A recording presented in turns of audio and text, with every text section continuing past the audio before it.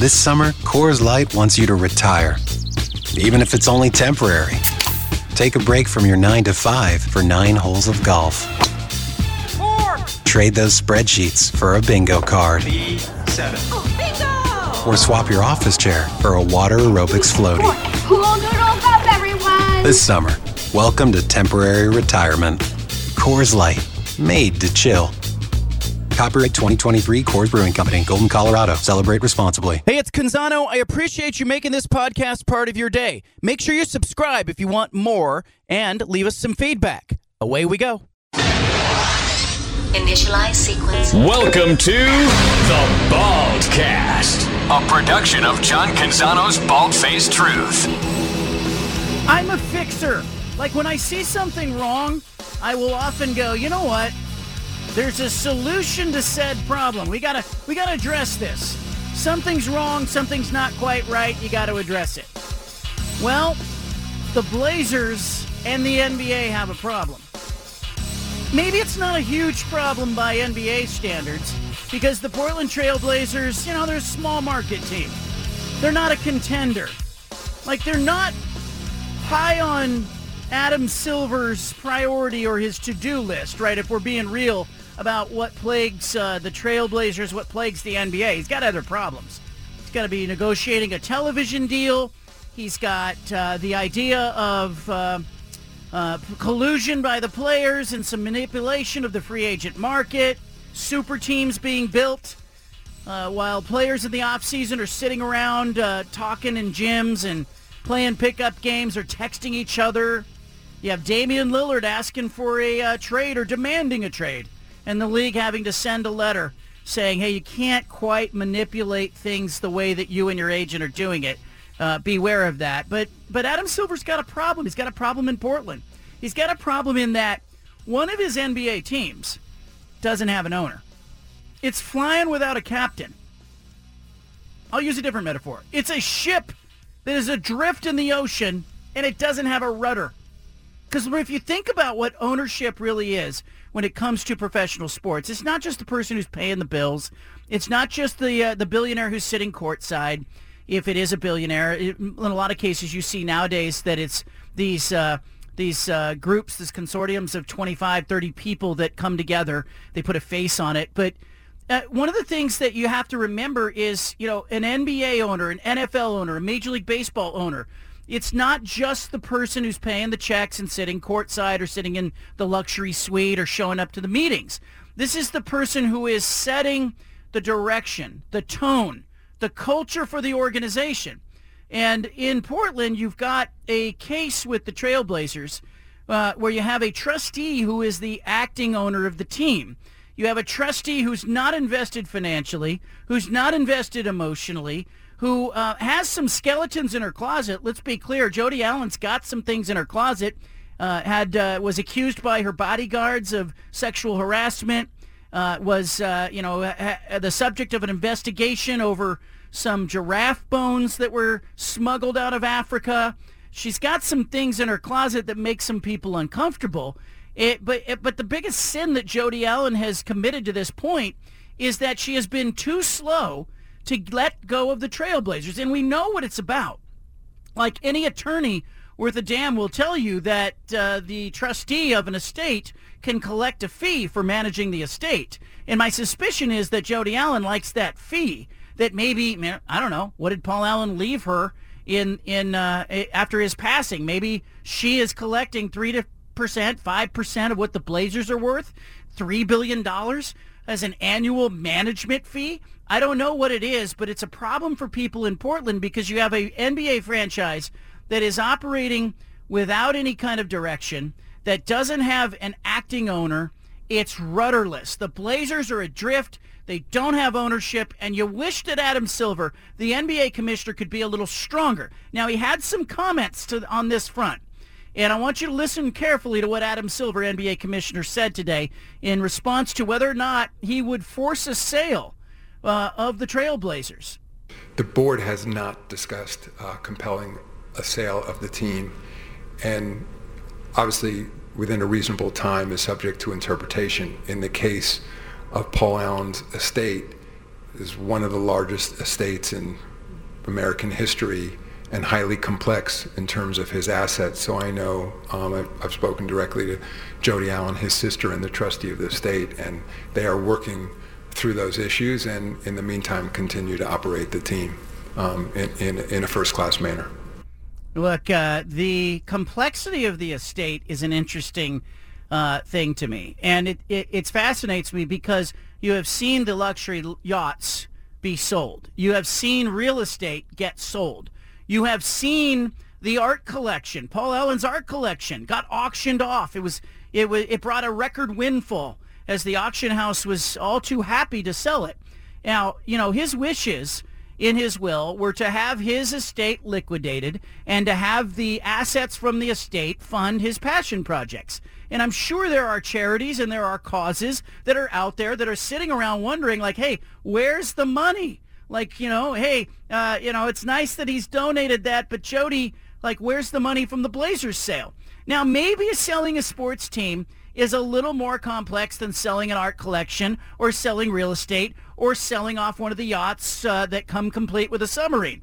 But I'm left thinking that the NBA cares less about the Trailblazers than some of its other franchises. You've seen the NBA Board of Governors get involved in compelling the sale of other teams. You've seen the NFL get involved in the Daniel Snyder case most recently and force the sale of one of its teams. It's not good for the league for the Blazers to be in limbo. It's not good for the city of Portland. It's not good for the franchise. It's not good for fans. And hell, I hate that I have to start today's radio show by talking about the fact that Adam Silver and the NBA need to be a little more proactive when it comes to quote-unquote ownership of the Trailblazers. Yes, it's fine that, there's an estate that needs to be unpacked. Everybody understands that. But we're talking about an owner in Paul Allen that passed away several seasons ago. And we're talking about an estate that has been carefully unpacked. And I can't help but think that the reason that the Trailblazers worth $3 billion are among those assets that haven't yet been sold off is because they are the Trailblazers and worth $3 billion. Is Jody Allen sitting back collecting a management fee on this? Is Jody Allen ever going to talk about it and address it publicly beyond a veiled statement in which she says, it could take 20 years to have this team sold? I think her stakeholders, her fans, the people who are buying tickets, the sponsors, the players, the general managers, the coach, and media all deserve an explanation from Jody Allen. And I think she should come forth and address this because you've got the commissioner of the NBA literally being asked by national media members, hey, would you ever compel the sale of the Blazers, or why haven't you done it to this point? Stephen, I'm going to have you play that clip again because I want to unpack it further. Listen again carefully to what Adam Silver, NBA commissioner, says when he's asked if the Board of Governors, the other owners in the league, would compel the league to force a sale in Portland. The board has not discussed compelling a sale of the team, and obviously within a reasonable time is subject to interpretation. In the case of Paul Allen's estate, is one of the largest estates in American history and highly complex in terms of his assets. So I know I've spoken directly to Jody Allen, his sister, and the trustee of the estate, and they are working through those issues and in the meantime continue to operate the team in a first-class manner. Disagree with that last part. First-class manner? It's going to be one of the worst rosters in the league if Damian Lillard's not on it on opening day. It's going to be a team that struggles to be relevant and put on a compelling and entertaining product on most days. October the 15th, 2018, Paul Allen passed away. This October, it'll be 5 years since his death. And the Blazers under Paul Allen's ownership, look, they weren't perfect. They made mistakes. They lost their way and got their eye off the ball. But I at least can give Paul Allen the credit, the fact that he loved the team and that it appeared to have a rudder. It had a direction. It had oversight. It doesn't have those things right now, and I think it's killing the Trailblazers. Stephen, what'd you make of Adam Silver's comments? Yeah, the first thing was exactly what you just touched on there. A first-class manner. That couldn't be farther from the truth. That is not the way that this organization's been ran. And you are right. Like, this roster, if Dame's not on it, is not going to be a very good roster. And it's been like this for years, ever since Paul Allen died. Now, even when Paul Allen was around and he was owning the team, it wasn't as if the Blazers were contenders every single season. Like, I think we get that mixed up a little bit, where Paul Allen was a great owner and he cared and he was much better than what the Blazers have now, but the Blazers weren't contenders then either. So it's not as if it's fallen off so much, but it's just gotten worse and worse every single year. And so the fact that, Adam Silver has to answer these type of questions, that is a problem. Like, you're getting the Wall Street Journal asking about this because Paul Allen was such a high-end guy that everyone knows about his estate. Everyone knows about the reality of what's going on. And now that the Blazers just appear like they are going nowhere and they're going nowhere fast, like, this season is going to be nothing. It's all about the future, and Jody Allen just seems to be sitting back and being okay with what's going on. It's just not a good situation, John. It's sad that that's what it's turned into. From a national level, when everyone thinks of the Blazers now, they're thinking, oh, well, Jody Allen's the owner. But is she really the owner? Because she shouldn't be the owner. She needs to sell that thing. I don't think that Adam Silver would have the same viewpoint if this were the Lakers. I don't think so. I think if it were a flagship franchise in the NBA, he would be far more concerned about the fact that it doesn't have an acting owner, that you've got a trustee who for almost 5 years now has been left in charge and kind of gone, it's on autopilot, let it run itself. That is the manner in which the Trailblazers run, not on a day-to-day operations or a game-to-game operations standpoint, but the overall 20,000-foot view is that this is a franchise that has been largely neglected by its owner, doesn't have direction, doesn't seem to have a plan.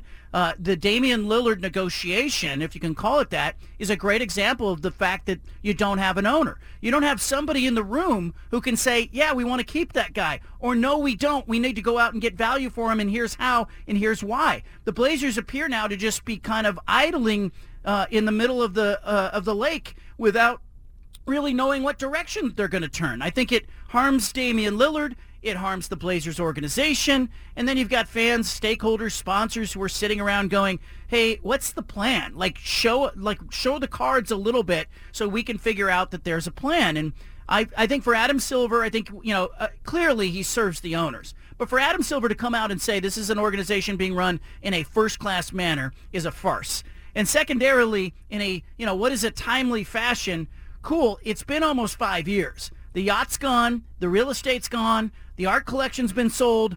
Why haven't the Trailblazers been sold? And that's a question I think Jody Allen should be asked publicly, and I'd love to hear her answer to that. Is it that much more complex to say, hey, we're going to sell an NBA team, or is she waiting for something else? Or worse yet, is she just sitting back collecting a management fee on the $3 billion appraisal of the franchise? I don't know what the answer is there, but I know that this organization is lost with Jody Allen in charge of it. I want phone calls, 503-417-7575. Tell me what you make of the Trailblazers, Adam Silver coming out today and talking with the Wall Street Journal about whether or not he would compel the sale of Trailblazers, Inc. I think if you're a Blazer fan, it's disappointing to hear that because I think you've got... obviously a case with Adam Silver in the NBA that they're treating a small market team much differently than a large market team. Do you think for a second, Stephen, that if this were the Lakers, that Adam Silver would be sitting back going, you know what, timely fashion, what's complicated estate, like it's any more complicated to try to sell the Blazers than it was to try to sell a yacht or an art collection or a bunch of real estate that he owned? No, I think you're right on with that. Unless you're George Kliavkov, who was reactive as well. But I think Adam Silver would be proactive in the situation if it was the Lakers or the Knicks or one of those type of teams that is a more noticeable brand. He would be out in the front of it, and he would not let this drag on for 5+ years and have all these questions. Like all those questions you just had there, John. It's like we all have these questions. We've been wondering them for 5, 6, 7, 8 years. Like what's gonna happen, and we have no idea. We've got no answers. There's just no direction right now with this team. But I want to ask you: are you surprised at all that this is the way Adam Silver's going about it? Because I'm not. Like, yes, as a fan, I'm disappointed that he's not going to step in and really try to get this franchise forward and get a new owner in here. But I'm not surprised with that this is the answer. Like, I don't really know. I never expected him to really force the sale away from Jody Allen. I just never thought that was a real case. So are you surprised that he's come out and he said that publicly? Well, look, he is I'd rather use a scalpel than use a sledgehammer guy, right? So behind the scenes, I think he's going to be far more interested in pulling out the scalpel and trying to make sure that he achieves whatever goal it is. And so maybe this doesn't serve him to sit publicly and try to put some fire or put some pressure on Jody Allen. So maybe you're right in that he can't come out and publicly say it. But clearly, he serves the owners of the NBA. And I think he is looking around at other owners and going, I'd be really reluctant to try to step in and force a sale for fear that the other owners would go, oh, could that happen to me? If I don't manage my franchise correctly, is there a potential that Adam Silver could come in and try to force a sale? But look, I have always believed, like, maybe I'm naive. Maybe this goes back to the days of Kennesaw Mountain Landis and the Black Sox of 1919. But when Joe Jackson and his teammates got banned from baseball, I saw the role of the commissioner to protect the integrity of the game and to protect the game itself. And I found out as I grew up and, left adolescence that the commissioner's job in Major League Baseball and the NBA and the NFL wasn't at all what I had imagined it to be as a 12 or 13 or 14-year-old kid. The commissioner's job in baseball and NFL and NBA was to make their owners as much money as possible, to back up the truck, to make it rain, so to speak. And so Adam Silver in this case, I think, is probably giving the answer he's giving because he's serving his owners and he is serving the billionaires of the league and he's not serving the franchises. And it's a shame to me that I look at a franchise like Portland that should have vision, should have direction, should have a captain at the helm going, that's the direction we're going. And instead, this is a franchise that is going to head to training camp with a star player who wants out, wants nothing to do with the franchise, still under contract. You got a coach who we still don't know if he can coach because the roster's never been right. You got a general manager who is promoted from video coordinator on up the chain, and you have an organization that doesn't have a roadmap. Like, this isn't good. And if Adam Silver's job was to protect the game itself, I think he would come out, or at least behind the scenes, be pushing Jody Allen to hurry up and sell the team, just like she sold the artwork, just like she sold the yacht, just like she sold off all of his real estate. The Blazers had to be the next thing in that lineup. But for whatever reason, maybe she likes owning a team, maybe she likes being Queen Bee, I don't know, buzzing around the NBA.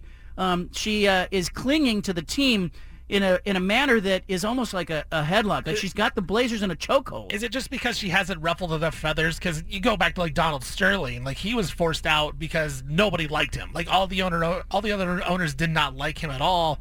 And like you said, Adam Silver's protecting the owners, not protecting the actual brand of basketball of the NBA. Is it because the other owners just don't care about Jody Allen, and that's why they don't necessarily want to have this be pushed out there?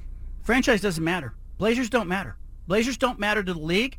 They don't matter to the other owners. They are a non-factor when it comes to the playoffs. They are a non-factor in Adam Silver's mind. And that's why I say if it were the Lakers or with the Chicago Bulls, if this were the Miami Heat and they were just kind of floating along for 5 seasons without a owner in charge, I think the NBA would be far more interested in what was going on because the Blazers being bad doesn't hurt the league. The Blazers being bad is what people expect because it's a small market team, and that's where small market teams tend to live, in that ecosystem. So I think the league is probably looking over at the Blazers and going, you're about what we thought. Let's not wake a sleeping giant. Because what would happen is, much of the same way where the Blazers got into Paul Allen's hands, if they fell into the hands of a billionaire owner or somebody who was super motivated, it's got the fan base, it's got the arena, there are some things that are lined up in Portland that are not lined up in some other small markets that could actually work and have worked historically.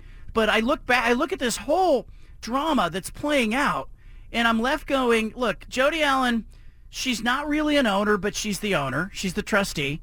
She has this sexual harassment allegation in her past. She had a hostile work environment with the general manager that happened on her watch. She had, a scandal with the USDA accusing her people of smuggling giraffe bones out of Africa. She's got some stuff that I wonder if she were the acting owner, and I wonder if she were a man. I wonder how much more of a problem it would be in the NBA. I'm just saying, if you flipped the script And, Jody Allen had passed away and she had lost her beloved team and handed it over to her brother, who's got a sex harassment allegation in his file. He's got a settlement with bodyguards that he harassed of the opposite sex. He's got giraffe bone smuggling. He's got all this mess. I just don't know if Adam Silver in the league would be okay with that. Feels like there's a bit of a double standard there. I want phone calls. Blazer fans, is this on your radar at all? Or are you so turned off by what you see that you're going to check out? I kind of wonder.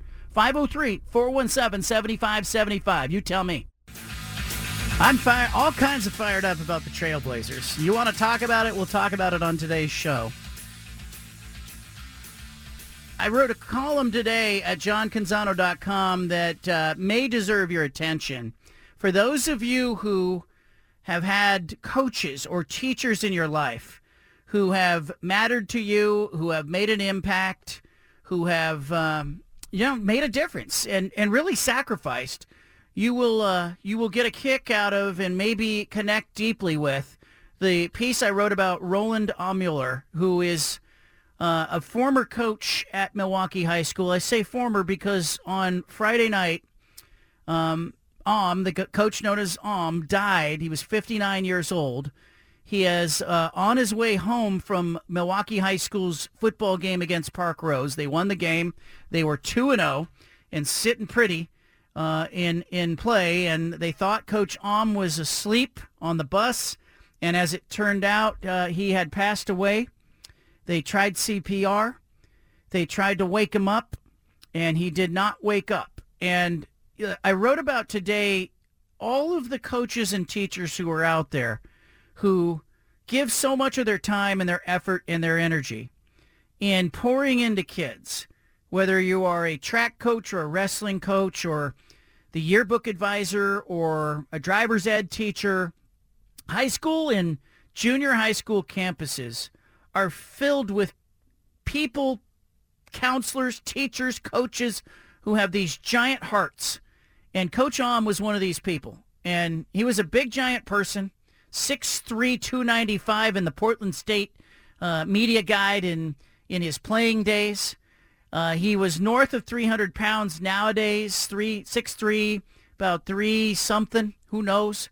But for people who remember him as a Portland State football player in the Pokey Allen era or a fixture as an assistant coach at Milwaukee High School, it was a real loss to lose Coach on Friday night. Big vigil on Sunday at Milwaukee High School drew, they said hundreds. It looks like 1,000 people when you look at the photograph.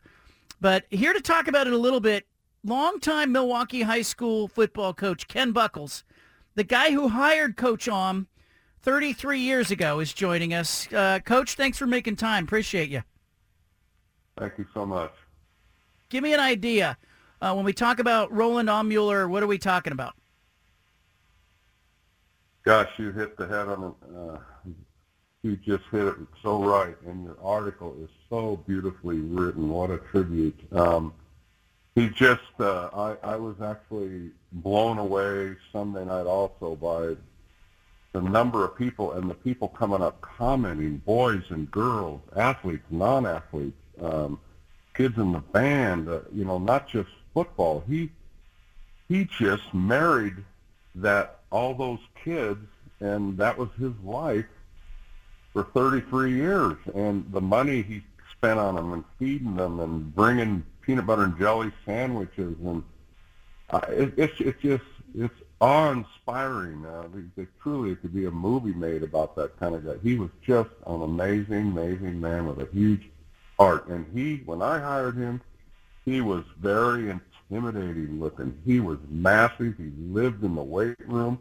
He was extremely weight room strong, and he looked it. And gosh, and to think here he was just this awesome football player. I remember watching him play at Portland State, but he was such a big, gentle giant. Just amazing. A huge, huge loss. But Ken, I could go on and on. Yeah, Ken, let me ask you this: that you meet with him. I want to say he was about a 25 or 27-year-old guy when you met with him. He dies on Friday. He's 59. He's poured like 33 years of his life into the kids at Milwaukee High School. Did you expect that? Did you see that coming? Like as a 27-year-old guy, did you see the love of kids when you hired him? Well, the thing that's interesting is when we greeted, and I said I always wanted to meet you and enjoyed watching you play at Portland State, and he was with a teammate of his who was the safety, Mike Peterson, and Roland says, I want to coach high school football somewhere. I want to give back to the game. And that statement I said Sunday night, he wanted to get back to the game. Look what, he not only gave back to the game, he gave back to an entire community for 33 years. And I went to Milwaukee. I graduated in 72. I knew a lot of old timers and the stories and the coaches and the history of Milwaukee. And I can say without a doubt, there's not one, not even close, that has put in the time and effort and his own money and for not just the football program, but everywhere in the high school and even in the weight room, and it was very inspiring, and that a lot of us came away from that thing saying, we've all got to, look into our hearts and do more. If you really want to honor this guy, try to, try to live like he lived. He just loved people, and it's amazing too, because I didn't know this. I knew that his grandfather fought for the German army on the Russian front and was badly wounded, but a cousin came up and said that the family was deeply affected, and Roland never talked about it. His parents moved to the United States right after the war, but the Nazis, when he was badly wounded and returned back home, and he didn't report back when he was getting better, he didn't report back. The Nazis came and executed him. And so it was, just that memory, and his father, remembers going to school with bombed out buildings and kids, and it shaped, his father was very strict and hard working, and he was raised on a farm in Sandy, and just strong work ethic, and that carried into his, into the weight room and playing sports, and he just pushed the kids. He loved them, but he would push them. He pushed them hard. He demanded a lot out of them, and had high expectations. But if you love kids and respect them like this, they'll respond for you. And they would literally run through a brick wall for Coach On. Ken Buckles, our guest, longtime Milwaukee High School varsity football coach. I heard stories about Coach bringing peanut butter and jelly sandwiches, Gatorades. What are we talking about here? Would he make those at home?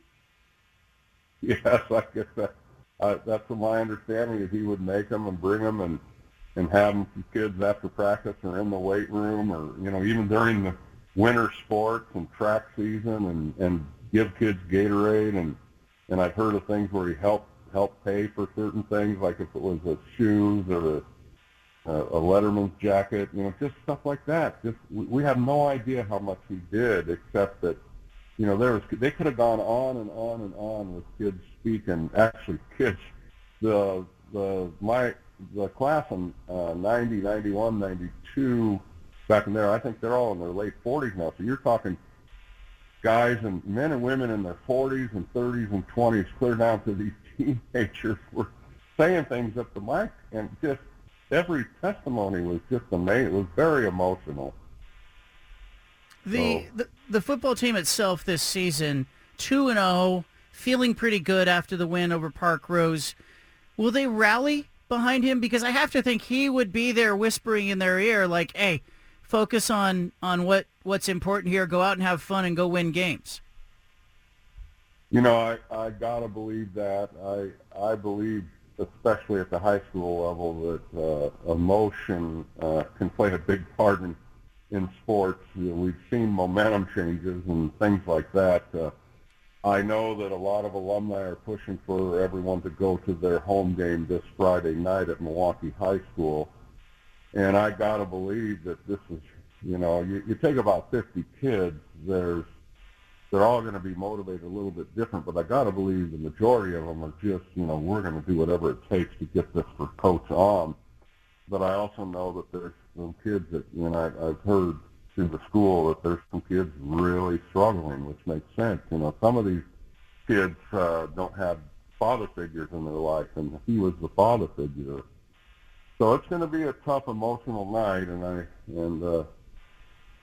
my wife and I will be there and support the Mustangs. Coach, give us an idea of, the impact. You've seen it, you've had it yourself, and I got to thinking about coaches and teachers that I had that made a difference. But the impact that educators have, you did it. You coached 16 seasons as the varsity coach there. Like, you weren't doing it for the money. No, I know, and everyone I played college ball with and my friends and relatives all made twice, 2 and 3 times the money I ever did. It is what it is, but you don't go into it for the money, that's for sure. But I'm so grateful that you recognized a whole bunch of different areas, like the band, the newspaper teacher, all that stuff. Yeah. Because I was just in awe in different departments to see some of these teachers and different coaches in different areas that were they gave so much and they spent a lot of their money, and it's hurt us a lot for the last 30 years, this constant attacking teachers and coaches, and you see it especially in social media. And I believe this. I've been around the block. Yeah, there's some bad apples in every single profession, and there's people that shouldn't be teaching. There's people that shouldn't be coaching. In every profession. But I'm here to tell you that the majority of them just love these kids, and I've become friends with a lot of the coaches that I coached against over the years, and they're all the same. They give so much to their community, and they just love the kids, and the kids love them back, and I wish more people would acknowledge that, and focus on a little more of the good, the positive. And I'm so grateful that you are talking about that now and you wrote about it. I appreciate you, Coach, and thanks for everything you did in 16 seasons of leading kids. You're now doing something with veterans. Can I take a minute here to let you tell people what you're doing? Well, it's interesting. My father was a Marine in the Korean War who committed suicide a couple days before a football game in 1984 where I was the varsity defensive coordinator. And we had our worst practices of the week. We couldn't even practice. The kids knew him. They were devastated. My stepson, who was all state both ways, was devastated. And on paper, we should have lost Friday night, and we were playing a team just as good as us, and we crushed them. Our kids, the emotion those kids played with, and they gave the game ball to my mom. But because of that led to me honoring veterans at Milwaukee High School, where we'd bring them to the high school, those who wanted to speak, and we'd feed them lunch, and the kids would recreate a Bob Hope USO show and to honor them. And little did I know that the coaching career went on the back burner and has been on there ever since. This blew up into a nonprofit called Remembering America's Heroes. High school kids named it, our Heroes of Veterans. This is the 28th year, been all over the United States, been to 49 high schools, done all kinds of stuff, wrote 3 books called Remembrance, Volume 1, Volume 2, Volume 3. It's just, and I met some amazing people. A lot of them are gone now, but it's been, I have no regrets. I have no regrets. I loved my years coaching at Milwaukee, and I continued to teach there till 2010. And we did the big event at Milwaukee for 15 years, and the kids just were awesome in how they rallied and supported and honored our veterans. It's really funny as I started a chant this week, 35 years ago on Friday, on our first pep assembly at Milwaukee. I introduced a chant to the pep assembly, and I yelled out Mustang born, and I had the kids chant back, Mustang bred, gonna be a Mustang till I'm dead. Well, they still do that to this day, And Sunday night I said, hey, can we do this and yell to the heavens and wake rolling on up there? And it's the loudest I've ever heard that chant. And so it's a really cool, special community, and he united this whole community again, and it's really what an honor. Well, Ken, I appreciate you giving time. I'm not surprised that you're still helping people even after you're done coaching and teaching. So thank you for what you're doing, and thanks for joining us.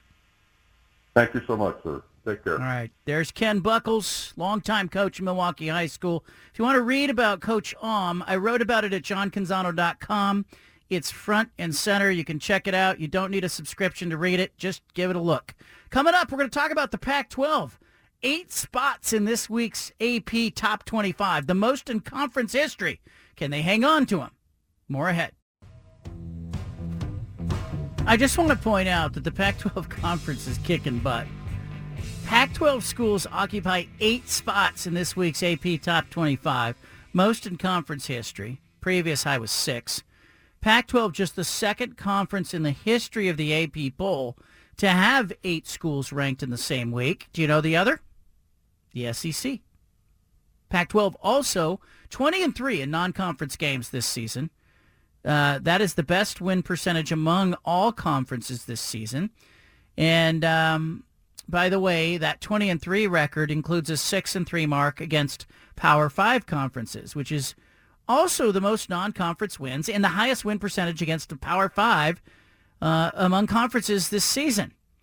It is the Washington at Michigan State game is interesting because that's the only remaining matchup between a Power 5 school this season, according to the Pac-12. I don't agree with that. Don't Stanford and USC play Notre Dame? Like, there's other opportunities there. So we'll see what happens coming down the pipeline there. But I think Washington's going to win at Michigan State. That Mel Tucker thing is awfully distracting. And I want to unpack that a little bit right now with you, Stephen, as we look at the games. I don't want to give your picks, but we do this, we do this kind of the lean, more or less. Where are you leaning as it pertains to some of these games? And that's easy for me to do because I've been looking at the Week 3 games, and you got a whole bunch of lopsided games like Weber State at Utah. That one is going to be lopsided. Idaho at Cal. North Carolina Central's at UCLA. Northern Colorado is at Washington State. Sac State is at Stanford. That one might be interesting because Troy Taylor, the Stanford coach, used to coach at Sac State. And that's about it. Like, those games are all going to be lopsided. Any of those games, if you had to watch one wire to wire, you're forced to watch one of those FCS versus FBS games wire to wire. Weber State, Utah, Idaho, Cal, North Carolina Central at UCLA, Northern Colorado at Washington State, Sac State at Stanford. Which of those games, gun to your head, you have to go see? Oh, man, I guess it would be Washington State, Northern Colorado. I think it's that for me because Washington State coming off that big win against Wisconsin. I don't think it matters. I think they're going to get the win anyways. But I think that would probably be the most interesting game just to see how they react to coming off of that big win, and then they have a big game the next week against Oregon State, where it's probably going to be 3-0 versus 3-0. So I think Washington State or North Colorado is my answer. I would go. I kind of lean towards. Yeah, the Washington State game would be interesting because they have to be 3-0 for that Oregon State-Washington State date in Week 4 to work. But the game that I'm kind of curious about is Weber State at Utah, and it's because I want to see if Cam Rising's going to play, and if he does, how much, and how does he look, and do they treat that like, hey, let's get Cam some work. This is like an exhibition game because Utah should win that. They could win the game without him, but if he's going to be ready for conference play in Week 4. Do they bring him out in the Weber State game and get him some action? That would be my only reason for watching that game wire to wire. The other games, San Diego State's at Oregon State. San Diego State got boat raced by UCLA last week. And I think a lot of people expect that, by the way, the Beavers have covered the point spread 8 straight games. Longest streak in the country. 8 straight. It's phenomenal. San Diego State's not been great either. 24.5 is the spread right now on that game. Do you have a lean there? Yeah, I've already made a bet of the Beavers covering this game. More than a lead. I had the unfortunate decision. I watched San Diego State Week 0 against Ohio. Even though they won that game, they are not a very good football team, and usually they're really good on defense. They're not this season, and so I don't, they have a below average offense. The defense isn't very good. I don't see how they can stop Oregon State in that offense, that running game. And being in Corvallis, being at Reser Stadium, I think Oregon State's going to put it on them. They're going to be in the 40s, and I don't know what San Diego State scores. I think San Diego State's going to get 7 points. That's where I'm at right now. I haven't figured out how much Oregon State's going to get, but I'm leaning towards them covering the game. My official picks will go out Thursday. I'll have them on the show. We'll have them online at johncanzano.com. Hawaii is at Oregon. I want to get to that game. 5 p.m. Saturday, Pac-12 Network. Oregon's favored by 37.5. Do you have a lean? I would lean Oregon bounce back game. Come on, Lanning's talked about just making up for all those mistakes, and they had a lot of mistakes against Texas Tech that weren't even physical. It was just mental mistakes that they could have fixed, and they've been talking about it all week. I think they're going to come out and play really sharp against Hawaii, and we saw what they did against Portland State. I mean, they can get 50.5 if they need to. So I don't think Hawaii puts up much of a game. We saw Hawaii play Stanford, and Stanford was running it, passing it all over Hawaii. I think Oregon can do the same thing. I take Oregon. I think Oregon's Week 2 game against Texas Tech was actually a Week 1 game. And what I mean by that is the 81-7 win over Portland State, they didn't get anything out of it. They had guys out of the game early.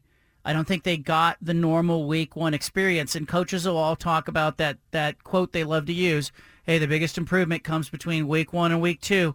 I actually think that Oregon didn't get a Week 1. And so the mistakes they made in Week 2, I think, were really reflective of a team that was playing its first full game. And they got tested, and they got pushed, and they won the game. And I got to give them that. I got to give them the resilience part of that equation. I think Oregon was very resilient in that game against Texas Tech. And a road win in college football is a big deal.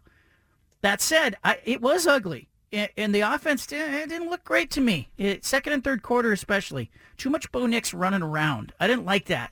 So I want to see less of that. I think Hawaii's the perfect patsy. They are the perfect Week 3 opponent. You get Colorado next week. If you're a coaching staff, you can peek ahead, start preparing for Coach Prime and the Buffs while you're beating Hawaii's brains in. Oregon's going to cover that 37.5. I haven't come up with a score yet, but I think they're going to cover it.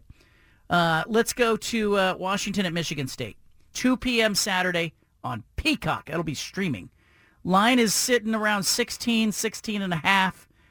I think Michigan State has some problems. Mel Tucker's a distraction, and there are times when players and coaches will rally, and they'll rise to the occasion when a coach gets fired or suspended. I don't think this is one of those times. I think Michigan State is a mess. I do think they have, the grass field helps them. Washington hasn't been great on grass. Everybody's kind of looking at that. Christian Capel of On Montlake was looking at that. He covers Washington football and pointing out that they were 0-2 on grass last year. And even though they're on grass, even though Washington's on the road, I don't think 16 or 16.5 is enough. I think Washington's going to win that. I actually would go different on that one. I think Michigan State stays within the number. Washington wins easily, and I think it's not really a question, but I think Michigan State stays within a 16, and it's more because it's at Michigan State. It is the grass situation. I do think that does a little bit of a factor when it comes to Washington, but I think Washington will be in control for most of this game. I think Michigan State just stays within that 16, but easy win for Washington on the road. The thing for me when I looked at that game was I go, how will this team react to not having Mel Tucker? Is this going to be the free Mel Tucker game, or is this going to be our coach is a mess, our program's a mess, can I look into the portal, how soon can I get in there? I'm wondering what Michigan State's players are thinking. We'll find out on Saturday. Fresno State's at Arizona State, 7:30 on FS1. Fresno State, a Mountain West team, favored on the road against a Pac-12 team. The Bulldogs live for these games. These are like bowl games to Fresno State. They feel dismissed. They have a chip on their shoulder. They're playing at ASU, and ASU's not very good. Fresno State's favored by 3. They're going to cover the 3. They're going to win that game. Jeff Tedford's too good a coach. I mean, what a weird season for Fresno State. They go on the road, beat Purdue in Purdue week 1, then they come home and beat Eastern Washington in overtime at home. So it's just the two ends of the spectrum. I'm going to disagree. I think Arizona State gets the win. I think Kenny Dillingham gets those guys up for another week. it'll be more towards conference season when they realize, we're not going to a bowl game. That's when they maybe, get shellacked in a couple of these games. But I think they can keep the motivation up. They were in that game with Oklahoma State for a while last week. I think they get the win over Fresno State. UTEP, Texas El Paso, at Arizona.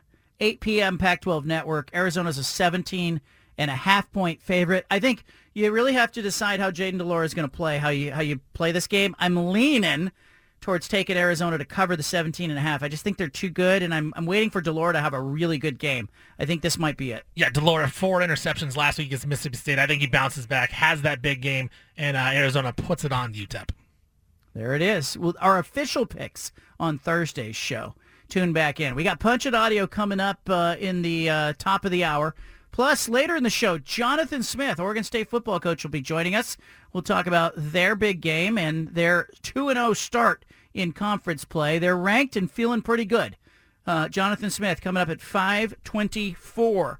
I really had a good time yesterday talking with Bruce Barnum, the Portland State coach, on the show. Those of you who called in and were listening, you know what I'm talking about. Grab the podcast if you missed that interview.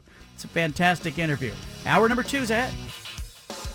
You ever get a half day when you were a student, Steven? Do you remember getting a half day? Oh, we're out early today. Early release. It was the best feeling. The best feeling. I don't remember a half day. I don't know. I remember days off, but I don't remember a half day. Why do they do a half day? An educator's going to have to tell me. Is a half day so they can get credit for the state, from the state, so they get their funding still, but then they have an in-service in the afternoon? It's got to be. It's got to be about the money. There's got to be an angle. There's no way you would have kids come to school, bus them there. I mean, it can't benefit the kids in any way. Can it? Yeah, I think the kids get away with hell on those half days. Because they know they show up like it is a day after Halloween. You know how the kids are all sort of amped and the teachers can't do it. They show up knowing it's a half day. That's what they do. I do know. I was at my son's soccer practice after the show yesterday, and it was the classic second week of school. First week they get tired, second week they have all this energy. They were just out of control and just running around like crazy people. I took my hat off to the coach on that one. That was not for me. I think there's the funny thing is, I've coached youth sports teams. I've coached little league teams. I've coached volleyball teams. I've coached soccer teams. I've even coached track, CYO track, and kids that are third, fourth grade, whatever. I can tell you that one of the most frustrating things for anybody who's coached youth sports is the lack of, when you get those days where the kids are just having their lack of attention span not cooperate. That's basically, you get days where they're scattered, and you also get some inconsistency. And I know, because I've often laughed, and I'll leave a practice and I'll go, why can't they be more consistent? And then I remind myself, they're in third grade. That's why they're not more consistent. Like, there's part of their, brain development that's not there yet. And so you just kind of get them all over the place. But the really good youth coaches get kids to focus for 15, 20-minute periods, and then they change what they're doing. And a really good youth sports practice is a practice where there's not a lot of standing around. I see too much standing around when I go by fields and stuff. Like, you shouldn't be standing around. Everyone should be moving. Everyone should be interacting. Kids shouldn't be lining up and waiting for 7 people in front of them to field a ground ball before they get their opportunity to field a ground ball. Like, the movement. That's why you have multiple coaches out there, and you get them moving. You get get reps. They need touches. They need reps. But they want snack time at the end of it. So you're right. Like, you look out and you see your kid and everyone's going buck crazy on the field. That's a day where you're glad you're not the coach. So I digress. Let's play some Punch It Audio. How about that? We interrupt this broadcast with a special announcement from the Bald-Faced Truth Headquarters. Hey, we're all about truth, justice, and the American way here, okay? Which is why we've spanned the globe and pulled the top audio cuts of the day. you're going to hear little snippets of sound. Hey, it's time for Punch It Audio. Presented by First Call Heating and Cooling. Well, Bruce Feldman of The Athletic, fantastic reporter and writer, veteran scribe. He thinks that Colorado's got a puncher's chance against Oregon and USC. Here's Bruce. Punch it. If you have difference makers, which I think the quarterback is, and I absolutely think Hunter is, and these other guys are good players. I don't know if they have enough of them, but you might have a puncher's chance against one of these games because this is what happened against TCU. You know, Travis Hunter decided to be Superman in the second half and made some crazy plays, and that can happen. Now, unfortunately for them, they're going to play the closest thing to Superman in college football in a couple weeks when USC goes there. Look, respectfully disagree. I think you have to acknowledge that Colorado has played well. You have to acknowledge they're 2-0, and they're going to be 3-0. But I see flaws. I see flaws that good teams are going to exploit. The inability for Colorado to run the ball will bite them. The inability for the Buffaloes to stop opposing rushing attacks will hurt them. Oregon's going to run the ball all over Colorado. USC is going to score a whole bunch of points.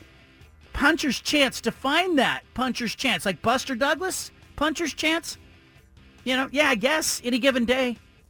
But I don't agree with Bruce. I think he's playing a little bit to the Colorado crowd and falling victim to the hype.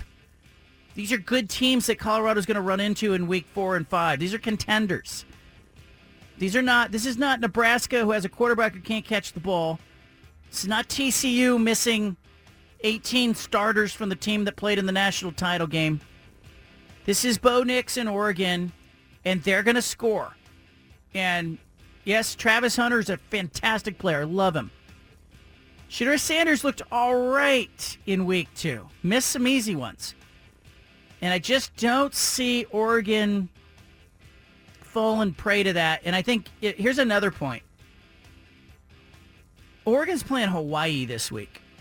And I know Dan Lanning says this is the game that matters. I sort of suspect that they will be focusing on Colorado this week, as Colorado will be focusing on Oregon. And isn't it all about, can Colorado keep Shedeur upright? In the first half, he was under a lot of pressure by Nebraska, and they didn't score many points, right? Like, they struggled offensively. In the second half, they got some blocking, they got him some time, and that's when he can take advantage.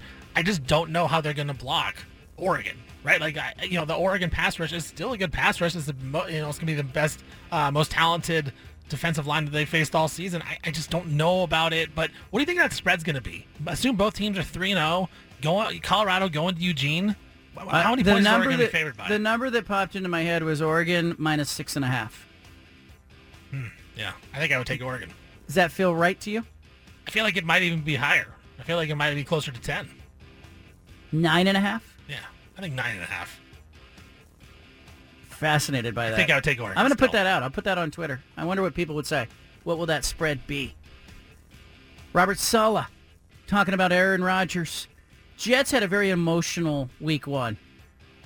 Aaron Rodgers ran out of the tunnel with the flag. 4 plays into the offensive season. Done. Or is he done? Here's Robert Saleh. Punch it. I haven't gone down that road with him. I mean, I'd be shocked if this is the way he's going to go out. But at the same time, for him, he's working through a whole lot of headspace things that he needs to deal with, and that will be the last thing I talk to him about. That'll be the last thing if he retires. I don't know. At some point, they got to have that discussion. Are you coming back or not? And Aaron Rodgers got to, as a person who gets injured, as a high level athlete who gets injured. Aaron Rodgers, between his own ears, has to make a conscious decision if he's coming back or not. I've talked to athletes who have had these kinds of injuries at his age. The athletes that make it back and do so in a meaningful way will make a conscious and very public declaration. I'm coming back. This is not the end of me. I'm not going out like this. I'll be curious to see if Aaron Rodgers does that. I kind of think he can't go out that way. Right? Roger Goodell, NFL commissioner, he took a stance on gambling in the NFL. Keep in mind, the NFL's got partnerships with gaming partners. They also have a looming problem as players have been wrapped up in gambling scandals. Here's Roger Goodell talking about it. Punch it. Well, you start with the first point, which is integrity of the game is the most important thing. Mm-hmm. And gambling can provide a risk there. And it's something that we have to be aware of, and we always were. But when the Supreme Court changed law several years ago, we had to adapt. Sports betting is now legalized instead of just being illegal. So we have now legal and illegal sports betting. Right. So it's out there, and we have to educate all of our personnel. We educate over 17,000 people a year, and it's constant.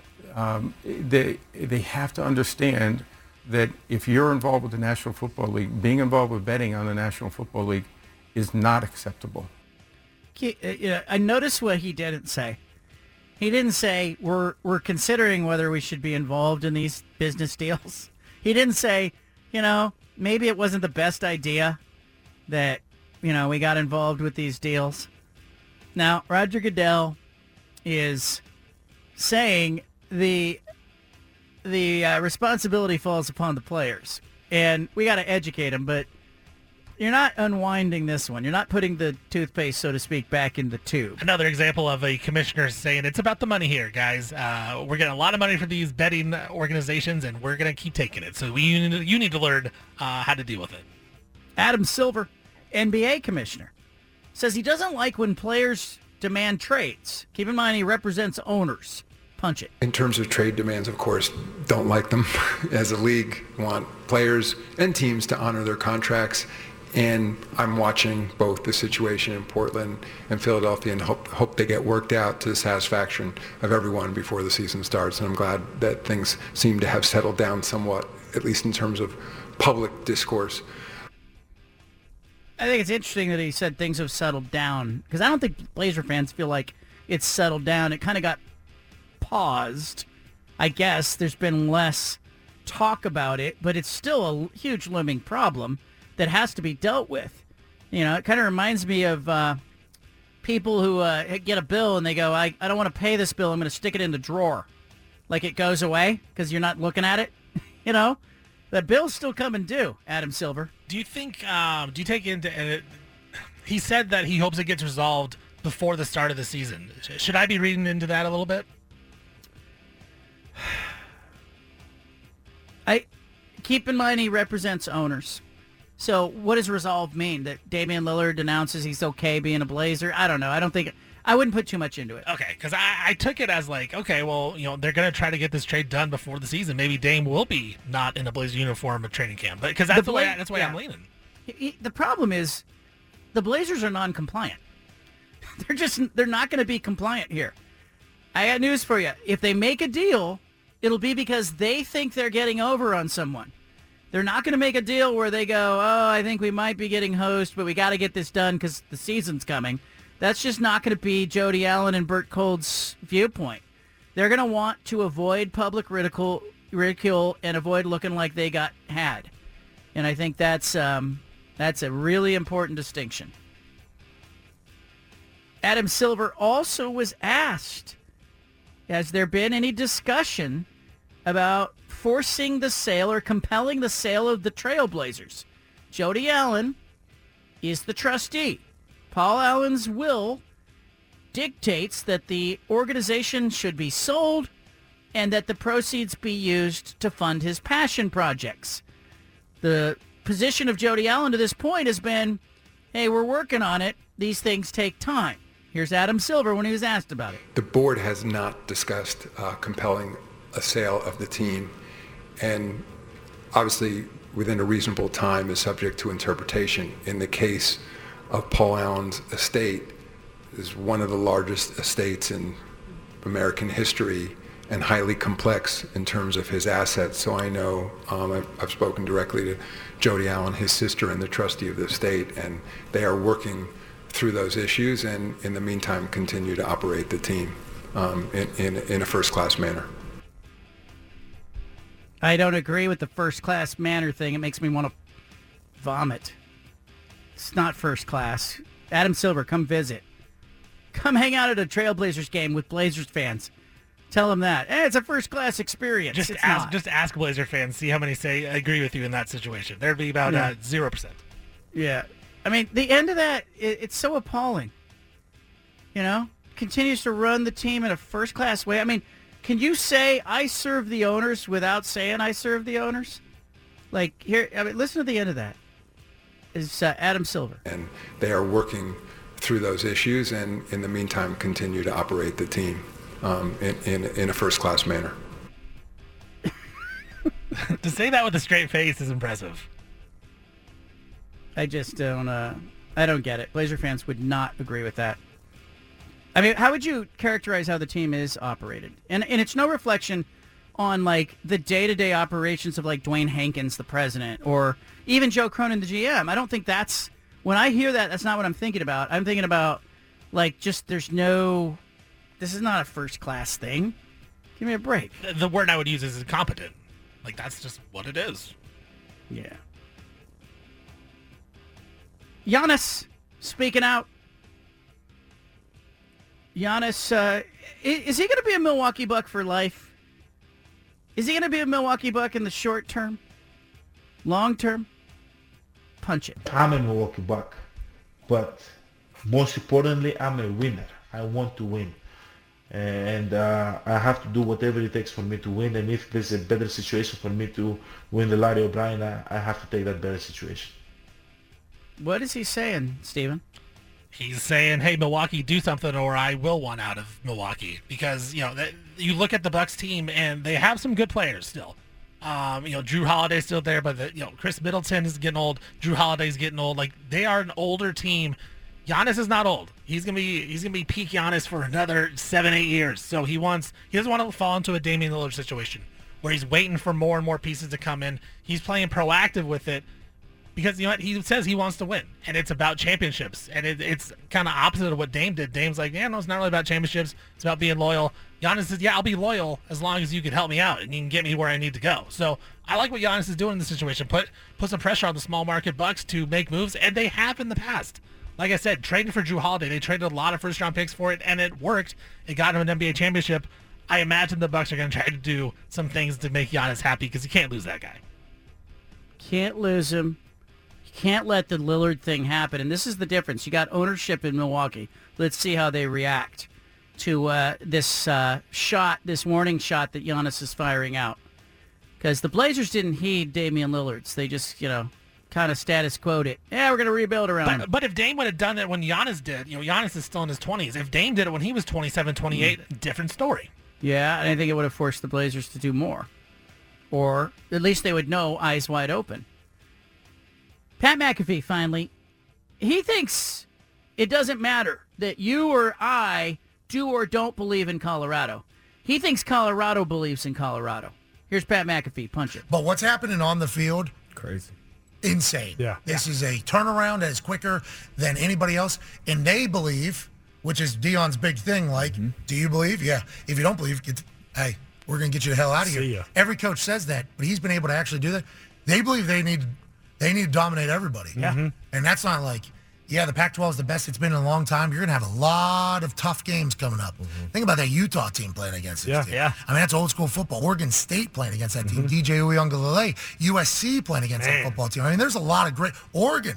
I mean, there's a lot of teams over there in the Pac-12 that they're going to have to get through if they want to get to the spot in which they could potentially get to, which is college football playoff. But they believe they can. And after watching them, why not? Yeah. How can you? Why not? Like, they have the mindset for it, the mentality for it, and I think we haven't even been introduced to some of the star players that they have on their roster. Look, there's a lot of hype around Colorado. There's a lot of pandering going on right now. Have you noticed this? Some of the national shows that typically focus on the L.A. and the New York markets have figured out that there's an appetite for Colorado. Fox had 8 million people tune in to watch a football game. There's an appetite for Colorado. And so what you're seeing now nationally on these shows is you're seeing people shovel the Colorado propaganda. I'm not buying it. Hell, we're talking about it. I'm not buying it like they are. I think Colorado's done some nice things. But Oregon, Colorado in week 4, I mean, I don't think it's too early to talk about that game. Who wins it? And why? 503-417-7575. You want to talk about it? Because Pat McAfee says Colorado believes in Colorado. I think we're seeing Colorado's best right now. And I think that's a difference, though, between some of the teams that they'll play in the subsequent weeks and now. Like, we didn't see Oregon's best in week 2. I think we saw Colorado's best punch in week 1 against TCU. Travis Hunter's great. Can he keep it going for a full season? I don't know. Shedeur Sanders looked really good in week 1. Iffy in week 2. What's he going to look like against Oregon and USC? And by the way, he looked iffy against a Nebraska team that was only rushing 4. Thought that was interesting. What do you see? 503-417-7575. Who wins the Oregon-Colorado game and why? I want your phone calls. 503-417-7575 is the number. You tell me. Oregon and Colorado. Is it too early to talk about this football game? Who wins the game? How many points? And what should the spread on the game be? 503-417-7575. I'm going to put that out as a poll question on Twitter, Stephen. Here is what I'm going to put out. The question is, what will the point spread be when Colorado and Oregon kick off in week 4? Now, the options, tell me if you like these options or not. Oregon by 1-4. Oregon by 5-9 points. Oregon by 10-15. And Oregon by 16 plus. Are those good numbers, or are my numbers wonky? Yeah, no, I like that because it's basically a field goal game, a touchdown game, or is it 2 touchdowns? So I do like those. All right, I'm going to put it out right now. What do you think is going to win? I think I want to say 5 to 9. Is that what you said? 5 to 9. Yep. I think that one. What will the point spread be when Colorado-Oregon game kicks off in week 4? And I'm going to put that out, and I'm going to ask people publicly, and let's see what happens. I mean, because I would lean 5 to 9, but I also think it may get up to 10 in double digits. Because I mean, think about this, John. Like going into the season, first game Colorado, that point spread was wrong, but it was 24 against TCU, and then they moved to be 3.5 point favorites against Nebraska at Colorado. So you're going on the road to Oregon. I mean, that's got to be a big spread unless they're just going to really adjust that and say that Colorado is on par with Oregon, which I don't think that they are. I mean, just using our eyeballs and watching the games, Colorado is not close to Oregon or USC right now. They're just not, and I want them to be, but I just don't think that they are. Keep in mind that the point spread, we all think of it on this show, and when you and I are talking about games, we think of it as the actual point spread, like what we think is going to happen in the game. But that's not what the sports book is thinking about. They're thinking about what? They want half the money on one team, half the money on the other team. So they often will adjust that line. Doesn't really have to do with their prediction. Like, they may set an early line and then adjust it. But I think there is a whole bunch of that money that flies in on Colorado that is based on sort of the hype and the hysteria and the brand that is being created by Colorado football. Now, Oregon normally benefits from that. And that's why I think this point spread is interesting. Because, we've had the bookmakers on the show. Like, we brought on the bookmakers, and I've asked them that question, like, when you put an Oregon game on the board, what are you thinking? And they sometimes will pad that Oregon game with some points because they know people are going to bet Oregon because they love the brand of Oregon. I think the Colorado thing neutralizes that. I agree with you because Colorado, as we just heard, in the last couple of weeks, from all angles, is Colorado is really good. Every single analyst, Colorado, they can compete. Even Bruce Feldman said they have a puncher's chance against Oregon and USC, which, I mean, I guess they do, right? Like Buster Douglas, like you said, knocked out Mike Tyson, but I saw it. Do they really have a chance? I guess if Shedeur's on and Travis Hunter. So, I don't think that they're on that level quite yet. I think, being in the top 25, I think that's right now. I think they're a 6-7 win team. They're a bowl team. I think that's, good enough. That's a great season. I think they're 5. I have them at 5-6. So you have them at 6-7. Yeah, I mean, I've always been a little higher on them than you, John, but I think there's 6 to 7 wins. But again, I think there's going to be some matchups in the Pac-12 season when you get to conference play that are not going to be ideal for this team. I'm looking right at Oregon State. I'm looking right at Utah. Those teams they should line up and smash Colorado just by the way that they play. First 100 votes are in. I want to wait for a larger sample size. Let's go to the phone lines. Sam's in Portland. Sam, what do you think? Well, before I make my prediction, John, I wanted to thank you for your article today. I missed your discussion earlier, but Coach Am was just a wonderful human being. I had an opportunity to work with him at JDH back in the late 90s, and I hope they rename the field. He was just a class act and a really big heart, always treated me with respect and kindness, and so I just want to thank you for your article. He was a wonderful person.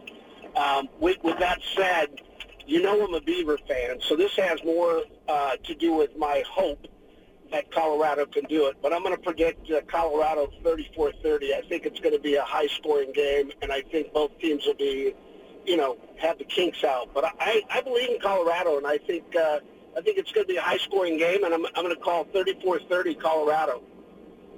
34-30. You're picking the upset. Sam in Portland. Mike dropping it. He's picking Colorado.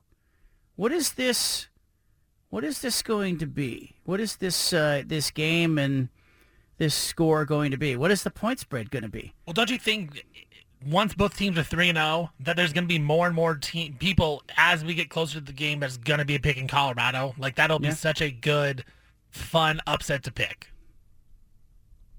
All right. I've got some, first of all, you have to understand on Twitter, I put, what will the point spread be when the Oregon-Colorado football game kicks off in week 4? And then I thought, if I don't clarify point spread, people are going to misunderstand the question. They're going to say, who wins the game? And, of course, Daniel on Twitter says, none of the above. Colorado wins. You got to pay attention. Daniel, I don't want to embarrass him. But right now, we've got 173 people who voted. 5 to 9 points is 44% of the vote. Second place, 1 to 4 points with 29% of the vote. 10 to 15 coming in third, and 16 plus is coming in fourth. So most people think 5 to 9. I think your number's right, because at first I said 6.5. I think it's going to be like 9.5. I think that's the number. Maybe 7.5. But I don't think it'll be under 7 now that I think about it, because I think people are going to reappraise. Yeah, I think it can't be below 7 at least to start. Once they get some money on the Colorado, it may go lower, but I think it's definitely got to start over 7. But the question is, does it get to 10 in double digits? I think that's a lot, but I would favor Oregon by more than 10. I voted 5 to 9 because I think it's going to land at about 7.5, 8.5 points. But I would favor Oregon by 11, 12, 13 points. I really do think that Oregon's you think that's the real number. The real number is 11, 12. That Oregon will win by double digits. I do. I think Oregon's going to win by double digits in that game. So I'm really hoping that the spread is at 7 or below 7. I'll be taking Oregon and I'll be laying those points. Does the Dan Lanning factor come into play? Because Dan Lanning called out Colorado, said, "What have they won? Will that matter?" Or I also think. We haven't seen, I didn't really get a feel for the environment in week 1. Did you get a feel for the environment at TCU? That Colorado was in a hostile place to play? That it was all TCU fans in the way that Autzen Stadium can be? Or will it be a new experience for Coach Prime's team? I think it'll be a new experience because there was no expectations on Colorado week 1. That was their whole thing, is no one believes that we can go in and win, so it's the world against us. Now, if they're 3-0 going to Eugene, there's going to be people that are picking Colorado, John, and that are going to win that game. So it's going to be a different environment because all eyes are going to be on them saying, we expect you to be in this game. We expect you to be close at the end of this ball game against Oregon. So I think it's going to be a different environment. Autzen Stadium is going to be really loud for that game because, they want to get after Coach Prime. That's just what it's going to be. So, that game is going to be so much fun, John. I can't wait. The point spread at kickoff. What will it be when it comes down to Oregon and Colorado? I want to go to the phone lines. Mark's in Portland. Mark, welcome to the conversation. First of all, any of the Beaver fans calling in or whoever's predicting Colorado to win, can you set it up for me so I can bet these guys? Because they won't put money on it. And I think when you said 9.5, that's the number. The people I know that they're guessing 9.5, and is it going to go to 9 or 10 is what they're saying. So it's going to be over a touchdown. The game's at Autzen Stadium. It's even if you're an evenly matched team against Oregon, you got to give them 4 or 5 points because they're at home. and the teams right now. I mean, I don't like the game. I don't know what to bet there. I think Oregon wins the game, but I mean, Colorado to me looks like a solid football team. So anything can happen on game day. So, Wait a minute. Are you backpedaling now? Are you backpedaling? I bet Oregon. Hey, on the money line, I'll bet Oregon wins. I'm just saying with the points. Yeah, I think I've changed my mind a little. I like my money, and Oregon hasn't shown me with. Their defense. I think the best team to me right now, besides USC, is Oregon State. And I know they really haven't played anybody at a high level, but they look like the most solid team on both sides of the ball. And I mean, I'm just a realist.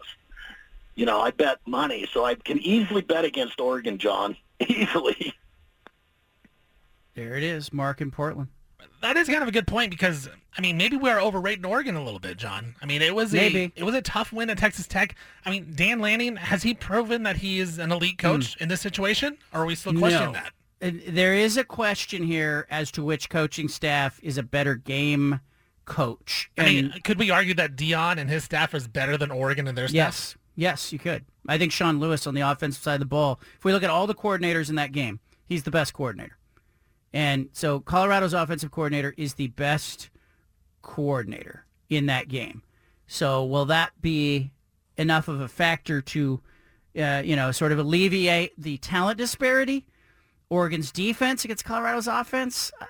I'm leaning that Oregon wins that. I kind of agree with you that Oregon's, I'll make my pick in week 4, but right now I think Oregon wins that game, and I think they win by double digits. Patrick's in Salem. Go ahead, Patrick. Hey, John, I agree with you on the double-digit thing, and I think the environment aspect is going to play a big role. I mean, everybody's all game days at Colorado this week. I don't think anybody's going to be at our place as far as game day or Fox or whatever, so they're not going to be following Dion and his team to Austin. And I think Austin's just going to be a different animal that they've had to deal with in the last 3 games. And I would say even if they did keep it under 10, that would be a pretty solid performance. I would be sold on Dion's team if they did come within 10 at Austin against Oregon. So picking them to win, no, not at all. It's a totally different thing that he's going to have to handle in Eugene next Saturday, 2 Saturdays. Different animal, a couple Saturdays away. Caveat, you got to keep Bo Nix healthy this week. I mean, that's vital, right? That's vital for Oregon's whole season, which is why I didn't like Bo Nix running around in the second and third quarter against Texas Tech. That was effective. Oregon was moving the ball and, getting points. But I was going, it's not where you want to live if you're the Ducks. It's not the place you want to live. Let's go to Jack, who's in Portland. Jack, welcome to the program. Yeah, I don't care if it's Amazon Prime, Optimus Prime, USDA Prime, or Coach Prime. Oregon's going to walk away with that W because of their inability to have a run attack, stop the run attack, and Oregon is just going to flat out win that turnover battle. So I don't care what the score is. Oregon's going to walk away with that W. I wouldn't be surprised if it's by 2 or more scores. Appreciate that. I think you can construct an argument for Colorado. I do. I don't think that I can construct a straight-faced argument for Colorado winning that game unless Bo Nix is hurt or Oregon turns the ball over somehow 3 times and Colorado comes in and plays lights out. And it's possible, Colorado's got some guys, they got some players, but I don't know. I mean, I haven't heard anything here that's changed my mind. By the way, the poll now up to 370 votes and counting. The poll is showing about 41% of the people believe that Oregon will be favored by 5 to 9 points. Several people on Twitter showing that they don't know how to read the question, who are replying going, "You idiot, the point spread is posted." What will the point spread be when it kicks off in week 4? Game kicks off. Not what it is now. Not when it's posted. When the game kicks off, what will the spread be? Meaning, I want to know where the money's going to go. The consensus seems to be 5 to 9 points. Let's go to Patrick in Salem. Patrick, go ahead. Patrick, you're there. You're listening to the radio. All right. Let's go to Mark, who's in Beaverton on line 1. I want to bring Mark on. Go ahead, Mark. What do you think? Oh, hey, John. Sorry. I just got through talking with Judah. Yeah. Okay, so here's my criteria why Oregon will not win by double digits. I think Game Day will be there. Game Day loves Coach Prime, and Game Day loves Oregon. So I think it's a classic matchup. Oregon will be playing Hawaii next week, which is a soft opponent. So I don't think that's going to get them battle ready to take on Colorado. And let's face it, Colorado has surprised everybody. And the more I listen to Coach Prime's, his interviews, talking to his team and everything, I think they're going to get, they're still upward trend. So I think Oregon could win by 8. Oregon by 8. But what will the spread be? That's the question when that game kicks off. All right, I have to pivot to the real world in the NFL. Coming up, we'll talk about the week 2 of the NFL and the biggest matchups on the board. Aaron Rodgers has posted on Instagram during this show thanking everybody who has reached out to him, and he says, quote, "The night is darkest before the dawn, and I shall rise yet again," end quote. Sounds like he's coming back. Steven, is he coming back? I mean, it certainly sounds like it. I mean, why doesn't he just say, hey, I plan on coming back next season? Why can't we just be clear with these things? Cooler. It's movie-like. I actually think that was pretty strong. It's not... It's creative. Do you think Aaron Rodgers came up with that, or he has a guy that came up with that? Oh, he's got a guy. They all got a guy. So, it shouldn't be Aaron Rodgers put this on Instagram. It should be Aaron Rodgers approved the Instagram post. I kind of think I would have went a little more Mel Gibson and Braveheart. Fight and you may die. Run and you'll live. At least a while. And dying in your beds many years from now, would you be willing to trade all the days from this day to that for one chance, just one chance, to come back here and tell our enemies that they may take our lives, but they'll never take our freedom? I would just posted that if I was Aaron Rodgers. That would be more effective. But by the way, you've got a bunch of people who are... You think there'll be a betting line on that? There probably will be. When will Aaron Rodgers come back? And will he come back? I did see a betting line on who the Jets are going to sign or trade for. Is that poor form? Do you think the gambling places should cool it, with an injury thing like that, or no? Is that just business? I think it's just business because they also have first quarterback to be benched or first coach to be fired. So I think they've already kind of set the precedent of nothing's really off limits at this point.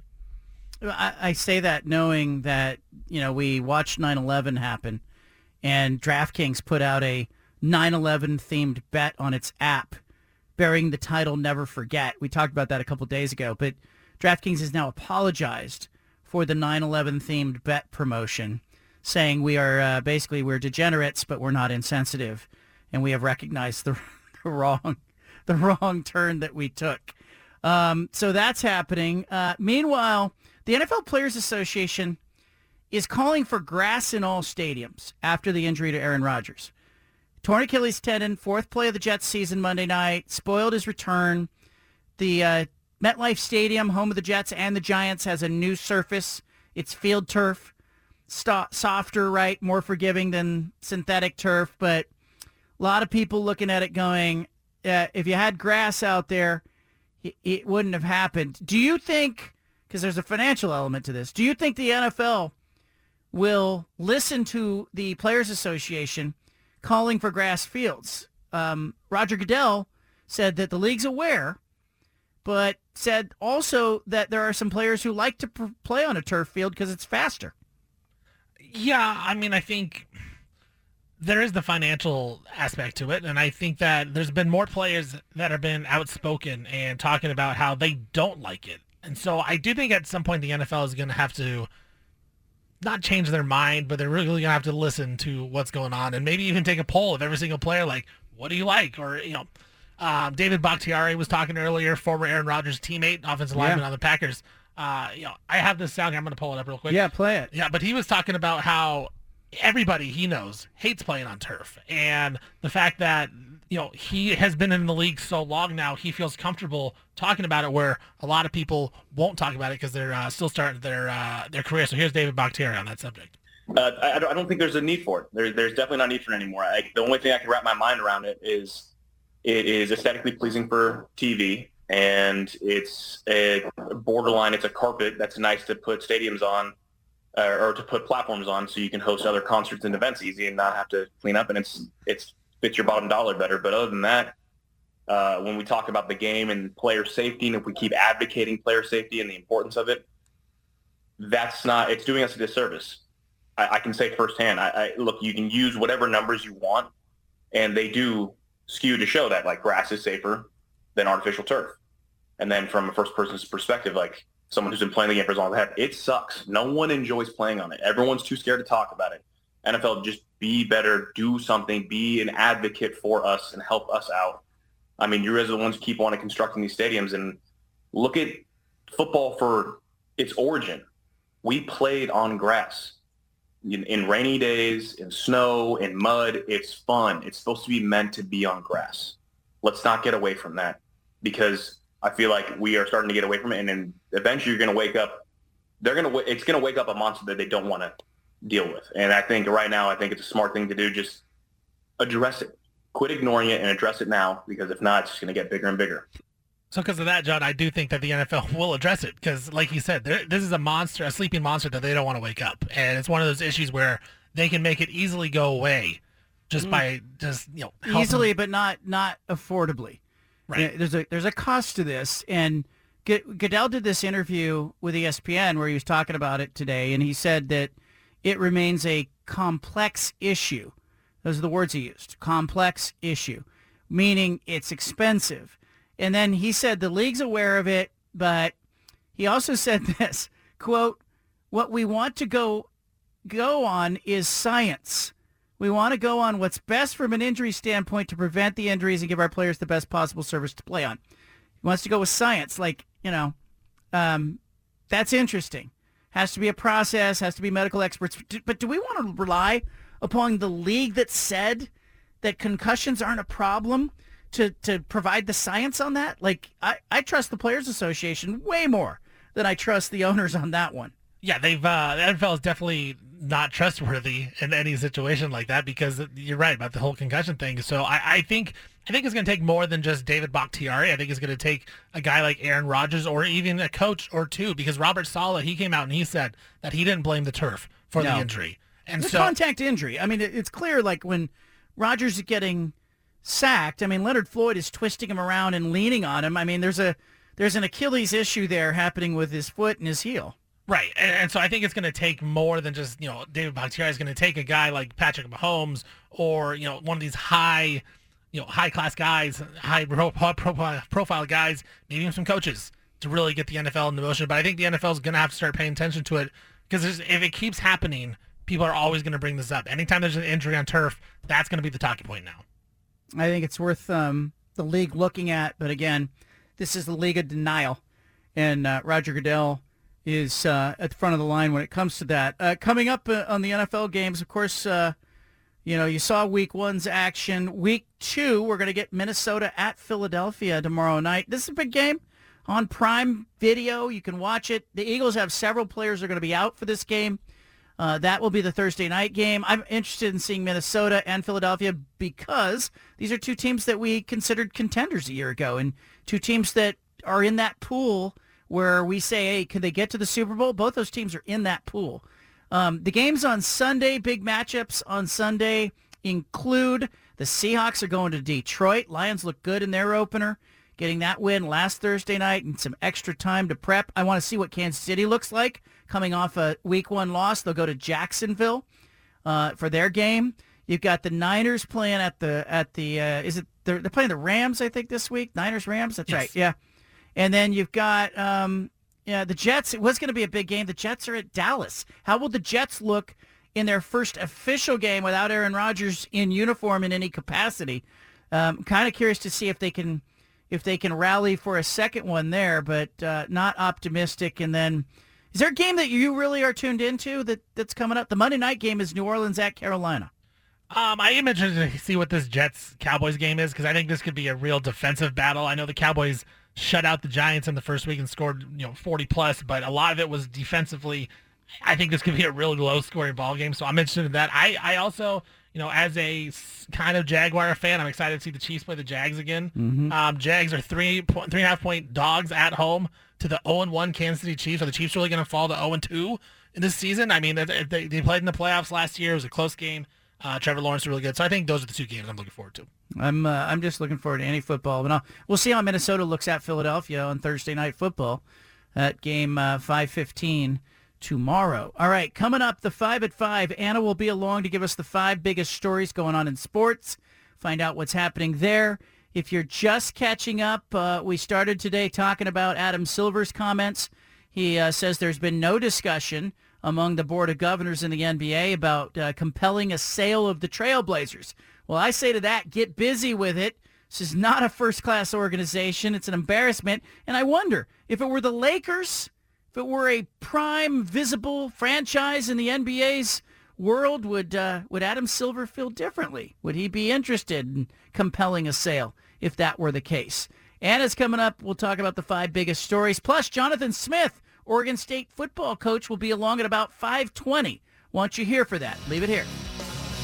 Well, I wrote today about a sad story today, but also one that, I think people who understand Milwaukee High School understand that Roland Amuller's contributions to that school were immeasurable. Giant person, giant heart. 6'3", played offensive line at Portland State. Suited up as a replacement player in the NFL with the Houston Oilers during the strike in 1987. Remember that? Terrific run blocker as a player. Then became a fixture as an assistant coach at Milwaukee High School. Making peanut butter and jelly sandwiches for kids. Showing up at volleyball matches and basketball games and wrestling matches and coaching kids. He died on Friday.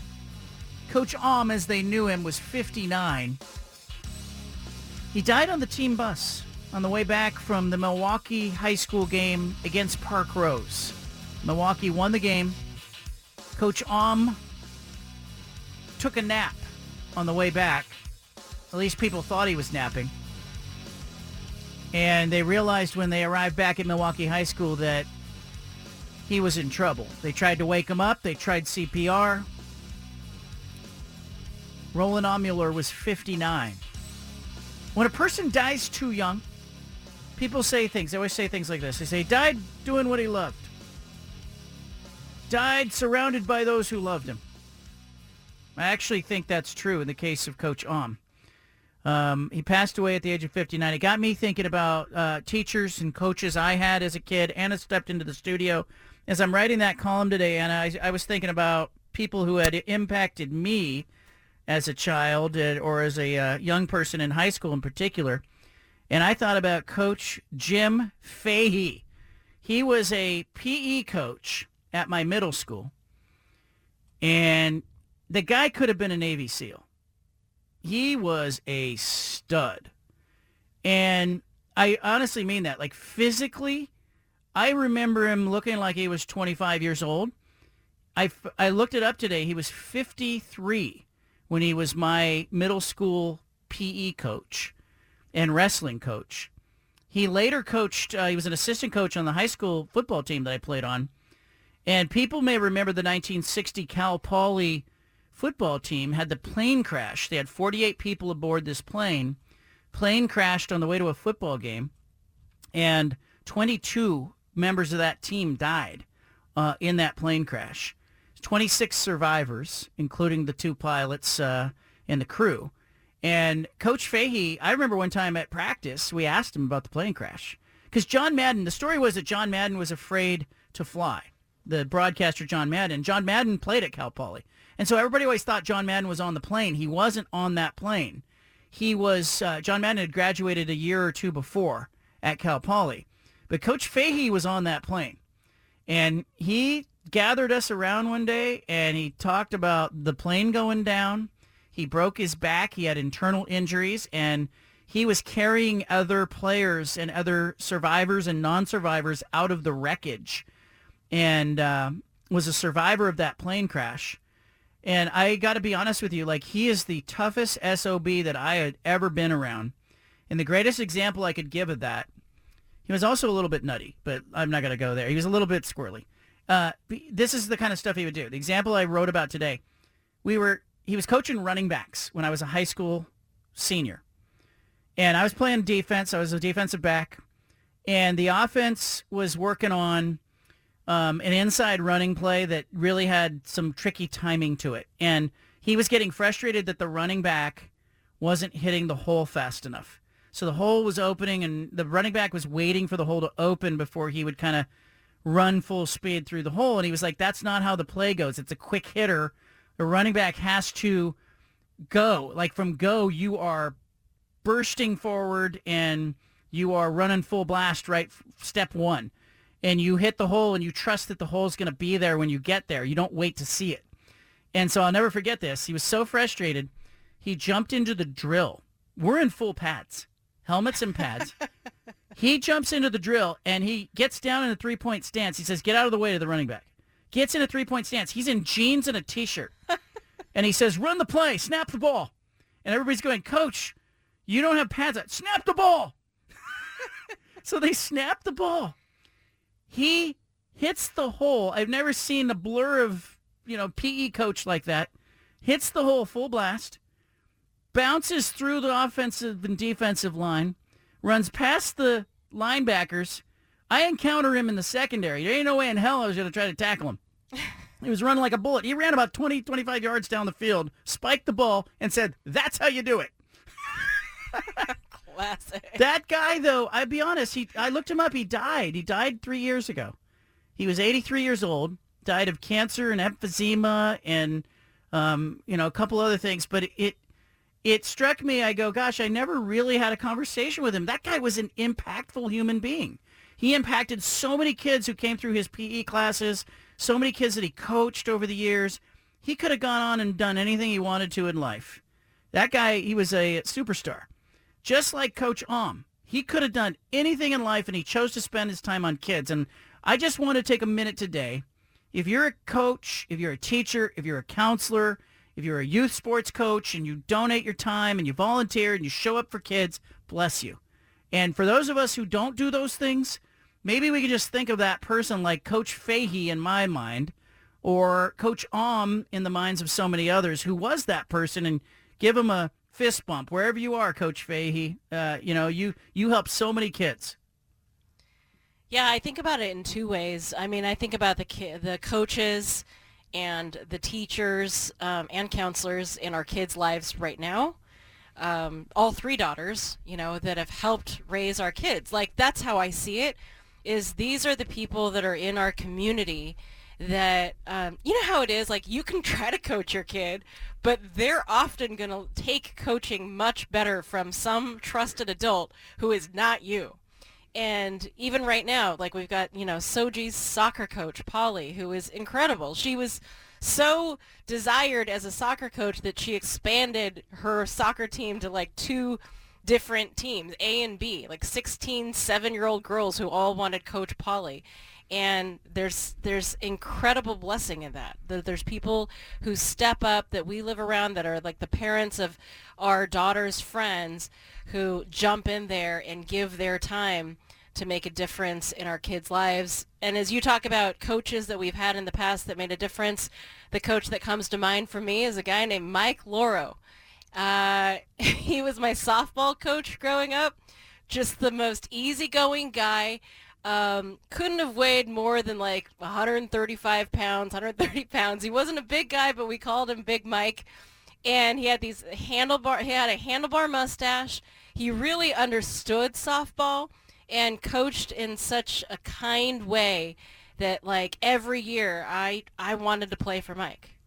I love that. And he was like, you know? what did he do for his job? He was like a bartender Right. at Nick's Coney Island. Yeah, you know? because you have to, because you make 12 cents an hour coaching the teams. Like, it's not a that job. that was a volunteer Yeah, position. it's That not a was Little job. League, yeah. But I also think it extends beyond the coaches. It extends to yearbook advisors. It extends to the newspaper advisor. It extends to, the person who was in charge of student council. There's, there are a lot of teachers that will spend their lunch hour, conducting clubs for students on campus. Mm-hmm. And I had a counselor at the high school I was at. He said, hey, you should go on a college tour. I hadn't been on any college tours. It was my senior year. And he was like, took me over to Santa Clara University just to say, hey, here's a college tour. Here's what you do. And I'm grateful for those people that were in my life. And I think there's a lot of them out there now today still doing that stuff. So thank you if you're one of those people. All right, let's do the 5 at 5. The 5 at 5. Anna's number one story is... I got so lost in your talk about coaches that I totally forgot about the 5 at 5. But Yep. Here it is. Good thing I'm prepared. Aaron Rodgers breaking his silence, making his first comments since his season-ending injury. Ouch! His torn Achilles tendon that puts him out for the season. He was thanking people on Instagram, thanking people that had reached out to him, that it meant a ton to him. He says he's heartbroken, moving through all the emotions. But he says, the night is darkest before the dawn, and I shall rise yet again. He ended the post by writing that he was proud of his team for starting 1-0. Has he risen before? Came out of that darkest thing. No. He shall rise. Like, he's down right now. But I'll He's rise risen. once again? Like did rise. it? Oh, like I will rise. Yeah, why I did will you rise. say I will rise, period? Yeah. I think there's a little too much, I don't want to think of him as Jesus. Okay. You know what I mean? Yeah. He is risen. Mm. But I think Aaron Rodgers gets picked on quite a bit, and I don't want to be one of those people who picks on him. So I'll say get well. Yeah. Number 2. Well, the whole Aaron Rodgers injury is sparking, again, what I think is a really interesting conversation in the NFL about turf. Artificial turf compared to natural grass. So you've got the head of the Players Association, Lloyd Howell, calling for 32 NFL teams to use natural grass for their playing services. I guess that's all 32 teams. Yep. He's saying definitively that the players overwhelmingly prefer natural grass, and the data is clear that the grass is simply safer than artificial turf. Now, Roger Goodell, in response, says... Complex issue. You have other players who like playing on the turf field because it's faster. It costs money. He says you've got mixed opinions. What we want to go on is science. He represents the owners. We want to go on what's the best from an injury standpoint. Who's we right? We talked about this last hour a little bit, and Stephen played a great clip from David Bakhtari, who's an offensive lineman, who basically was just saying, like, we get it. The field turf is, it's easier for them to hold concerts on it and put platforms on it. It's, it's a money thing. And Roger Goodell's also saying, let's wait for the science. We want to examine this, not overreact to Aaron Rodgers' injury. But that's really not what people are talking about. Artificial turf is never going to be the same as grass. Players were meant to play on grass. Can we just do what makes sense of what they were meant to do? Number 3, go. I think it's interesting that Alabama's football team served alligator for dinner before their game against USF. One of the perks, apparently, of playing football at Alabama is being able to eat at the athletic department's $15 million dining facility. It's got enough seating for 450 students. And apparently, prior to their game, Alabama served a whole gator. Have you ever had gator? As their pregame meal. They serve it down. I lived in Tallahassee for a little bit. They serve some gator over there. Yeah. They have gator. You can find alligator more easily there. Tastes like chicken. But the USF mascot is Rocky the Bull. Why not have Rocky Mountain Oysters or something like that? It could. Well, yeah. Yeah, you could. You want to go all the way with it. And that is going all the way. Number 3. What do you want to hear about? Do you want to hear about the NBA approving significant changes to resting players? Yes. Or USC's death threats? Well, death threats against Lincoln Riley when he left Oklahoma. I want to hear first about resting players, and then I also want to hear about death threats. Okay. All right, both. The NBA's Board of Governors approved new provisions to punish teams for resting star players in national TV games and in-season tournament games, as well as resting multiple star players in regular season games. This is according to Woj. Adam Silver had a comment about this. Listen to the commissioner. I think there's an acknowledgement across the league that we need to return to that principle, that this is an 82-game league. And that, of course, doesn't mean that we're turning the clock back, that players are expected to play through injuries, or that players, frankly, never need rest. But I think there's a statement of a principle that if you're a healthy player in this league, that the expectation is that you're going to play. Once in a while, Adam Silver should say something that doesn't line up with the owner's viewpoints, just to keep us guessing. This is all just like what's best for the owners. That's what he should say. Yes, it's best for the owners that players play. Well, you know what? Why not play a little fewer games? Play some fewer games. But I agree. Fans who go to games should see the star players on the court, or space them out in a way that lets the players be rested and at their best. The league is defining star player, by the way, as any player to make an all-NBA or all-star team in the past 3 seasons. It's a good thing the Blazers don't have any of those star players, so they don't have to sit them out. They can sit out all they want. It doesn't matter. Play who you want. They'll be skating by all those fines. $100,000 for first offense, $250 for second offense is $1 million more than the previous penalty for each additional fine. Lincoln Riley got some death threats, huh? Is that number 4? Sounds like you're ready to move on. Yes, he's saying that amid his departure from Oklahoma, he and his family were subject to death threats. He said that his family's safety was in jeopardy. He didn't care about the house. He didn't care about anything else. He just cared about their safety. And there were strange things that were happening because people in Oklahoma were so upset that he was leaving. Unhinged.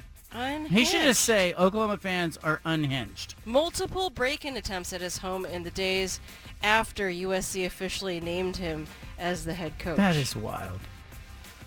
Get a hold of yourself. You're somebody trying to break into the coach's house because he left your team. Isn't that strange? It is strange. People are weird. Number 5. Well, Travis Kelce. Have you heard this? Yeah, I have. I saw this one. I knew this was coming. You know I'm surprised this wasn't the number 1 story. I like to order it in terms of newsworthiness. Well, I always feel like she saves the best for last. Well, but the most talkable. Can I play a little music give you a little bit of music? I'm going to give her a little bit of music. Travis Kelce. Hold on. I'm going to give pausing. her. Steven, and fade yours out. I'm going to fade up. All right. Then we'll be able to do this appropriately. Okay. Go ahead. Oh. Well, he admitted 2 months ago that he had tried to give Taylor Swift his number. It was met with a mixture of responses. Some people said, hey, good try. He didn't get to meet her at the concert as he was trying to give her a friendship bracelet with his number on it. But they're quietly hanging out now. Kelce has spoken this connection into existence. He's been quietly hanging out with Taylor Swift. She saw him when she was in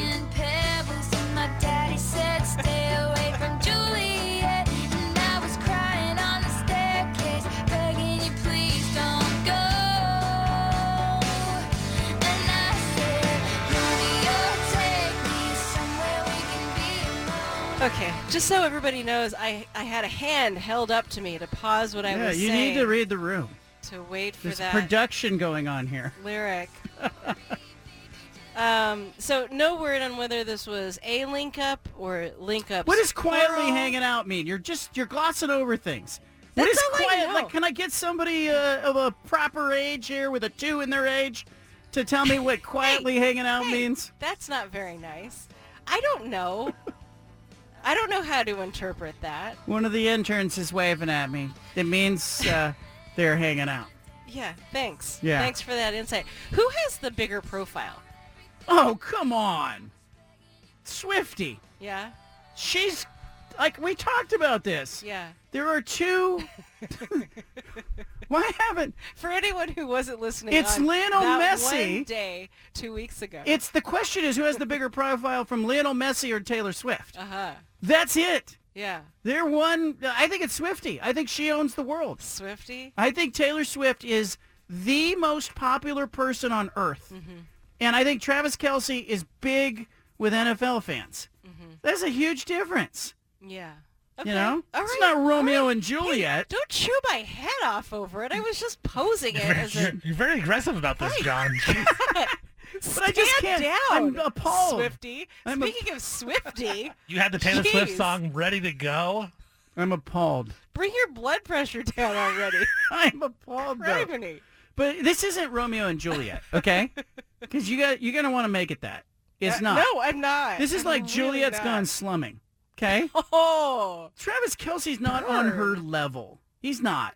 It's cool for us because Okay. we could talk well, about it. Messi's married, so like who else? Who else is on her level if not Travis Kelce, Super Bowl champ? She, to me, she should be with somebody that is on the caliber of like Patrick Mahomes, but he's taken. All right, so yeah, maybe Kelsey's the highest available player. Should she be dating a millionaire like Elon Musk? You know what? No. She should be dating Tom Brady. Huh? Does that work? No. I Do don't. their ages work? I don't. Well, I have no sense. no. How old is Tom Brady? 50? I have no sense either. I mean, it's Hollywood, so you could make it work, but they don't. Is Matthew McConaughey in a relationship? Yeah. Well, Swift's only like mid-30s. She's mid-30s? Yeah. She's like my age. We've really seen her grow up. That's weird. She is one of these rare stars that kind of peaked. Yeah. And then plateaued for a little bit, and then peaked again, plateaued. Now she's skyrocketed. Shouldn't she date like Justin Herbert or something like that? Yes, exactly. Justin Herbert? Better Is choice. he single? You know what? This might be love. This might be love because you know why? It doesn't make sense from a marketing standpoint for her. She doesn't need him. Uh-huh. This is not a romance that is born of like convenience or, hey, this would be great for our brands, because he doesn't help her. Yeah. So I actually believe they're quietly hanging out. Uh-huh. This is not just a thing pushed out there by some publicist. Yeah. Well, good for them. Yeah. Thank you, Anna. Yeah. Appreciate you. you. Got real heated All right, there. Oh my gosh. Jonathan Smith, Oregon State football coach, is coming up. When that song comes around in the bump music, it's always kind of like, it's a little bit Art Bell. It's a little bit like I should be talking to aliens and UFOs or something. Jonathan Smith, Oregon State football coach, kind enough to join us every Wednesday in this segment. He's made time for us.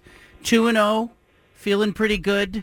Did you listen to the radio as a kid? Did you have like sports radio on? Did you listen to Art Bell? Were you around a radio? Yeah. Listen to Vin Scully, right, at the Dodgers. Growing up, ton. Jim Rome in the Jungle. Okay. Getting closer to junior high school age. I remember listening to those two. Is it weird for you then to go on Jim Rome's show? Yeah, it's a little bit different, but I don't know about different, but yeah, this guy's been around a long time and smack off. You know, he used to, maybe he still does it. Yeah. All those callers would come in and they'd be funny, and he's talking trash. And Do you have a guy? Do you have a guy on your team that could win the smack off? Oh gosh, probably. You know who's not bad is Joe Golden, D lineman. Okay. They did a little during camp. Got up there and it was doing some kind of rapping but talking trash, and he did awesome at it. Yeah, we were talking about Taylor Swift in the last segment. I guess she's dating Travis Kelce. Big story now, so we have to talk about it. But is there a guy on your roster that you would think would have a Taylor Swift song on his playlist? Oh gosh, Or is that a negative thing? Yeah, I thought you were gonna go because my daughter's been crushing me on getting tickets to go see her. You know. You haven't taken her? No, I don't. Don't you love her? No, I haven't. Don't you love her? I do. I've got a few songs on the phone and playlists of hers, but my daughter for sure has a ton.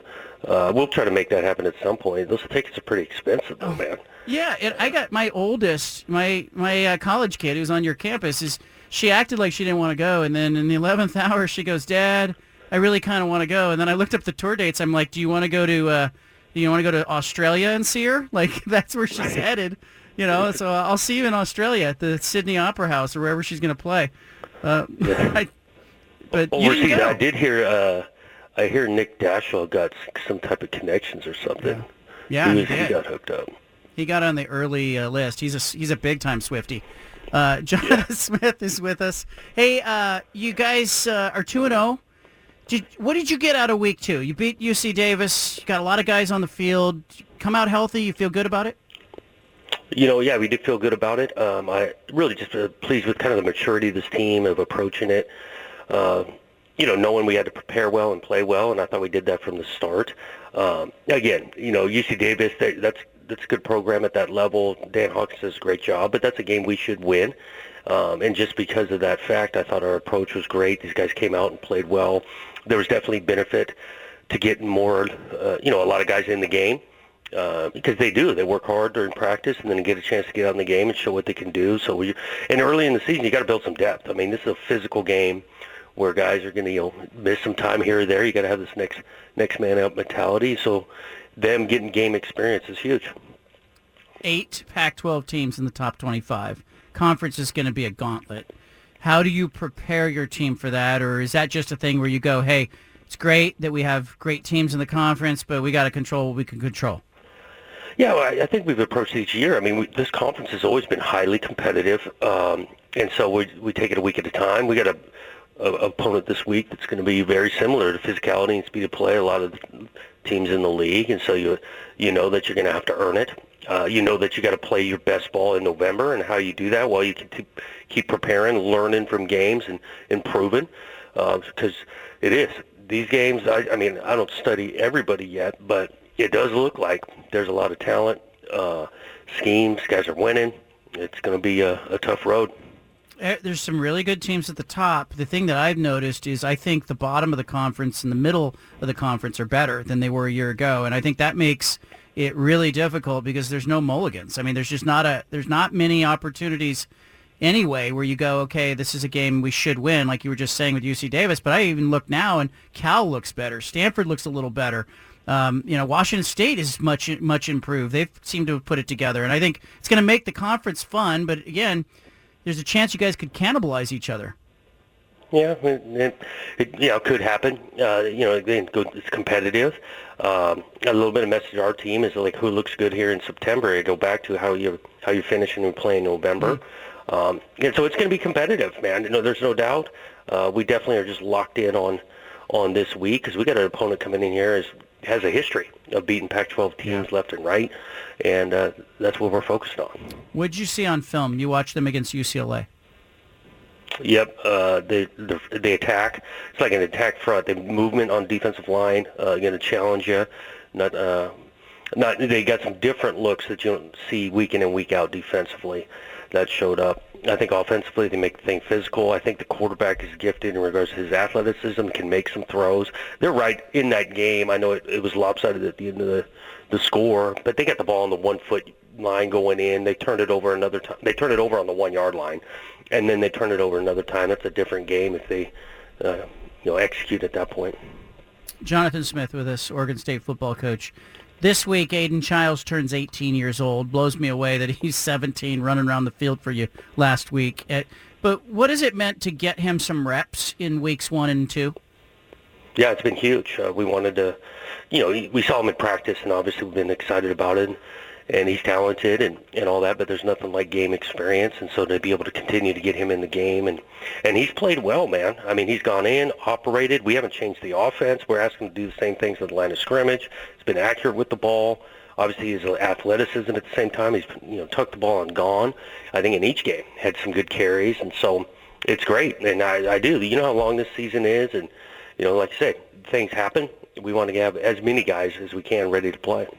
All right, how do you balance, okay, because, the San Jose State game, You got some guys out early, but it was a real game. And then UC Davis, you really did play a lot of guys. How do you balance kind of trying to prepare your team, trying to keep your team healthy, but also making sure that you're working on stuff that you're going to need when you get into a game that that you need all hands on deck? Yeah, I mean, we approach each game like it's going to go for 4 quarters, and we know that's coming. And so we haven't been holding anything back. I don't know, schematically. We haven't, been in the situation of some serious stress in the fourth quarter yet. But it's coming. I think our guys understand that. There's going to be some back and forth. Competition's going to keep getting better and better. I think about it a little bit. We're on tape now. Whatever. We've played 2 games, so there's a video of us, offense, defense, special teams. There's good coaches that we're going to be playing against. Any flaws we have, they're going to try to attack that. So we got to continue to fix our issues so we don't get exposed with them. I look at you guys and I'm a little surprised at how good you look on defense, especially in week 1. You guys looked really good, and I expected with the loss of leadership that you might not look that great. Like there might be a growth curve. Am I missing something? Did you feel like in week 1 and last week defensively that you guys are maybe ahead of schedule? Well, I think. Again, the defense last year, the back half of the season played lights out. And so, we got to that point because that team last year continued to improve throughout and played at a really high level. I do think there's some confidence. There's a standard on defense. The line of scrimmage, these guys have affected the passer to kind of help the back end. I will say the back end has played solid. Jaden Robinson's playing at a really high level. He had a couple pass breakups in that San Jose State game. The way we're tackling on the back end has been huge, limiting the explosive plays. And so, small sample size, but after 2 weeks, there's no doubt we're playing good defense. I wrote today about a coach at Milwaukee High School who passed away. He died on the bus on the Friday night as they were coming back from their game. They won, and it got me thinking about all the coaches that are out there working at high schools. You see them when you're out recruiting. You talk to these guys. They just love kids. A lot of them are just doing it because they love to be around kids, love to help kids. What is that like for you when you get to rub elbows with coaches who are really in it because they're just trying to promote kids and help kids? Yeah, great appreciation for them because there's a lot of hours and sacrifice to doing that. Especially, and there's a lot of these high school coaches that are all about the kids and developing and helping build their self-esteem through this great game of football. I mean, I lived that experience when I was a player. I had awesome high school coaches that, the relationship mattered on and off the field. So got great appreciation for them. They're really doing it as a sacrifice given back. Sure, I'm sure they love the game and all of that, but how they're impacting their players is something really special. All right, you got this game Saturday. Obviously, you want to get a win. Is there something else that you have made an area of emphasis with your team that you can share publicly? Well, like I was saying, I think we've got some things on tape that we can get exposed to. I'm not going to go in great detail, but it's all 3 phases. And so those are some emphasis that we want to make sure we tighten this up. And I want to see that on Saturday. I do think San Diego State's a physical team now, and they're all 3 phases. So we got to be able to match, and I feel like we're a physical team too, and so we want to match that up and see where we go toe-to-toe and play well. Home crowd again, this place jumping is going to be a big factor. Love the fact that we're kicking off at 12:30. It's fun stuff, and make sure we're enjoying that. I'll be there for that 12:30 kick. I love that. So I'm looking at Taylor Swift's tour now. Okay, February. Your season's done. You get into late February and March. She's in Japan and Singapore, then France, then Sweden, then Switzerland, Germany, on to Australia. Where are you going to take her? Yeah, that's tough, man. That is tough. That would be awesome. Take her to Japan. Get overseas. Well, it's getting that age too. Like, when's the fine? You got to take her out of school, unless you go like at spring break. Yeah. But like, she's in 8th, even in high. Got the son in high school. Is it still okay to just take him out of school for a couple weeks just because it fits my schedule? And I kind of think so, but I do convince my wife too. Yeah, I think it would be great, and I think it would be a great father-daughter trip. And she's back in the United States, after like summer. She goes to Miami, so maybe you take her down to Miami. You be a father-daughter trip. She'll never forget it. Oh, she wouldn't. That would be a blast, and I'm sure I'd love the concert too. I hear this concert's phenomenal. I'm not going to say, okay, I saw Taylor Swift when she was in Portland with my oldest years ago, and I'll tell you the best part of the concert was there's no line at the men's room. You walk right in. Yeah. Had all to yourself. All to yourself. Line around the block on the other one. All right. Hey, No, good I luck bet. to you. Good luck to you. I will see you at the stadium. Stay healthy, and be interested to see what you guys look like. Yeah, appreciate it, John. Thanks, man. Okay. Take care. There's Jonathan Smith. Got the swizzle going. I mean, yeah, you could take your kid out of school. You're Jonathan Smith, the football coach at Oregon State. You can take your kid out of school, go see Taylor Swift. Yeah, he's got to make a memory. Like, I often think about coaches, especially coaches that are coaching on the level that he is in college football. Dan Lanning, Jonathan Smith, Lincoln Riley, Chip Kelly. Not so much Chip because, he doesn't have a bunch of kids running around his house. But I think about the sacrifices that the wives and the families make in not having dad around during the season and off recruiting and long hours. And, yeah, I think totally permissible for Jonathan Smith to yank his kid out of school and go, okay, Taylor Swift is in Munich, Germany on July, whatever date it is, spring break. Go check it out. All right, I've got tickets for the Mariners, 2 pairs of tickets to give away. I want you to line up. If you listen to the Jonathan Smith interview and you can successfully answer a very simple question that I asked him, you will win a pair of Mariners tickets. I have 2 pairs to give away. 503-417-7575. Membership has its privileges, is what I'm saying. I've got 2 pairs of tickets to see the Mariners that I want to give away. Are we giving them away to one person or 2? One lucky person. One lucky person will win 2 pairs of tickets to see the Mariners. So you're going to get to go to 2 different games, one lucky person. All right? The games that we have are for a Monday and Tuesday, September 25th, September 26th, against the Houston Astros. And I've got a pair of tickets to each game. They're yours. Do with them what you please. I'm going to go to the phone lines. I'm going to ask a simple question that Jonathan Smith was asked. And if you can tell me what he said as the answer, you will win. Our first contestant is Rachel in Happy Valley. Rachel, welcome to the game show. Thank you. How are you doing? Pretty good. How are you? I'm well. I am curious. You were tuned in, and did you just happen to listen? What is your listening habits as it pertains to this show? My husband always listened, and I started listening more intently with all the Pac-12 drama. So It hits our commute, so we like to have it on in the car on the way home. Well, this could be very fortunate for you. Now, okay. Who will go to the Mariners game if you win the 2 pairs of tickets? I don't know. We have a 5-year-old boy who might like to go, or maybe me and my husband will make a date out of it. We'll see. All right. They're your tickets. You can do what you want with those tickets. Okay. All right, so here's the deal, Rachel. Jonathan Smith was asked which player on his team could win the Jim Rome smack-off. He thought for a moment, and it popped into his head, and he named a certain defensive lineman on his team. The first name of this player is Joe. What is his last name? Oh, man, I didn't hear that. I thought you were going to ask which radio shows did he listen to when he was younger. It's the same, but, he listened to Jim Rome.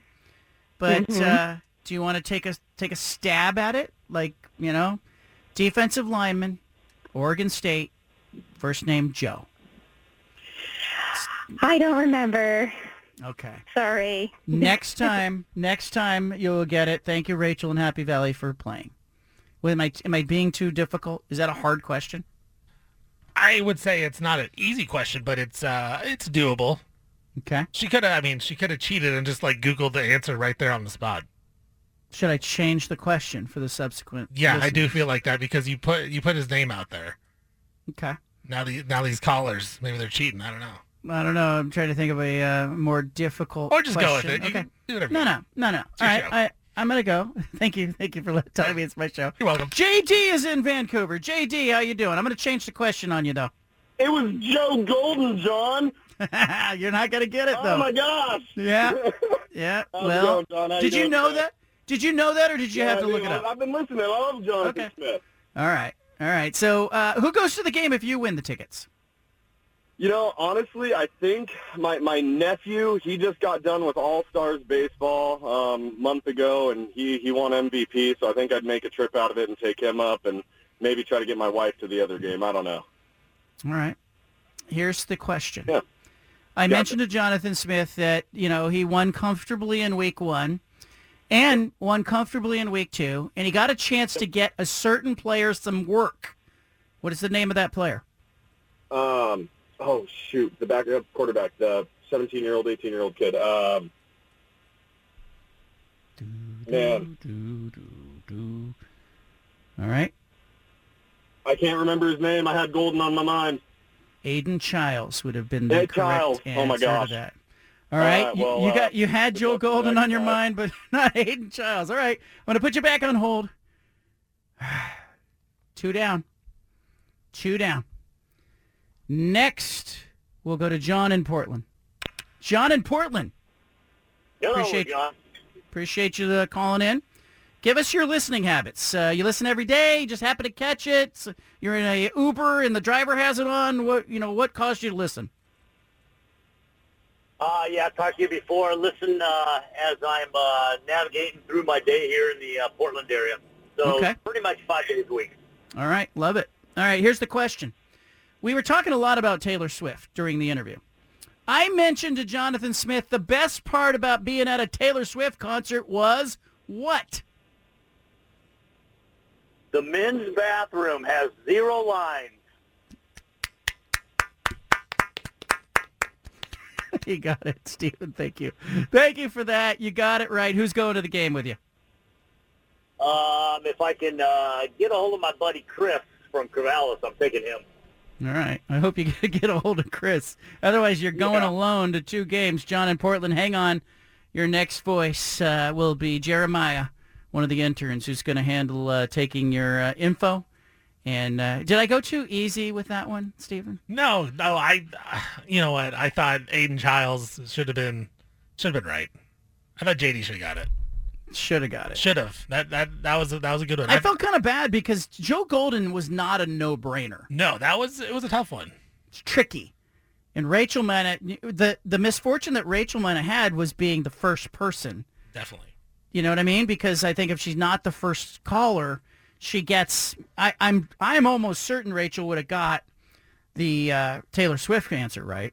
She was paying attention at the end of the interview. Felt kind of bad about that, But I can't split the tickets up. They're telling me that's the rules. Stephen, you gave me the rules. I did, yeah. You asked, and I said nope. Why won't they split the tickets up? They just don't want to deal with giving away pair here, pair probably there. It's more paperwork for me, probably. So I want to make it easier for myself. No. Bigger prizes. We should give away single tickets. Instead of giving away 2 pairs, should be 4 winners. You got to go alone. You have to sit by another listener. You sit by the other winner. Yeah. Two listeners of the show sit by each other. I wouldn't do that to people.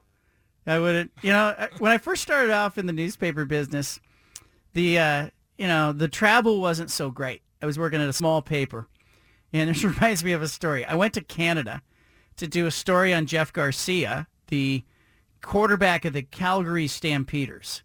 And so I'm being dispatched by a very small community newspaper where I started my career. Circulation was like 5,000. Travel budget was super low. Had to get a lot of approval to go on this trip. And part of the approval was that the photographer, who was this kind of strange guy, I didn't know that well, the photographer and I had to share a room on a business trip. That's a weird thing, to share a room. Like, that never happened again. I was so happy, like, when I got to work at bigger papers and then larger papers, and, nobody ever again asked to share a room.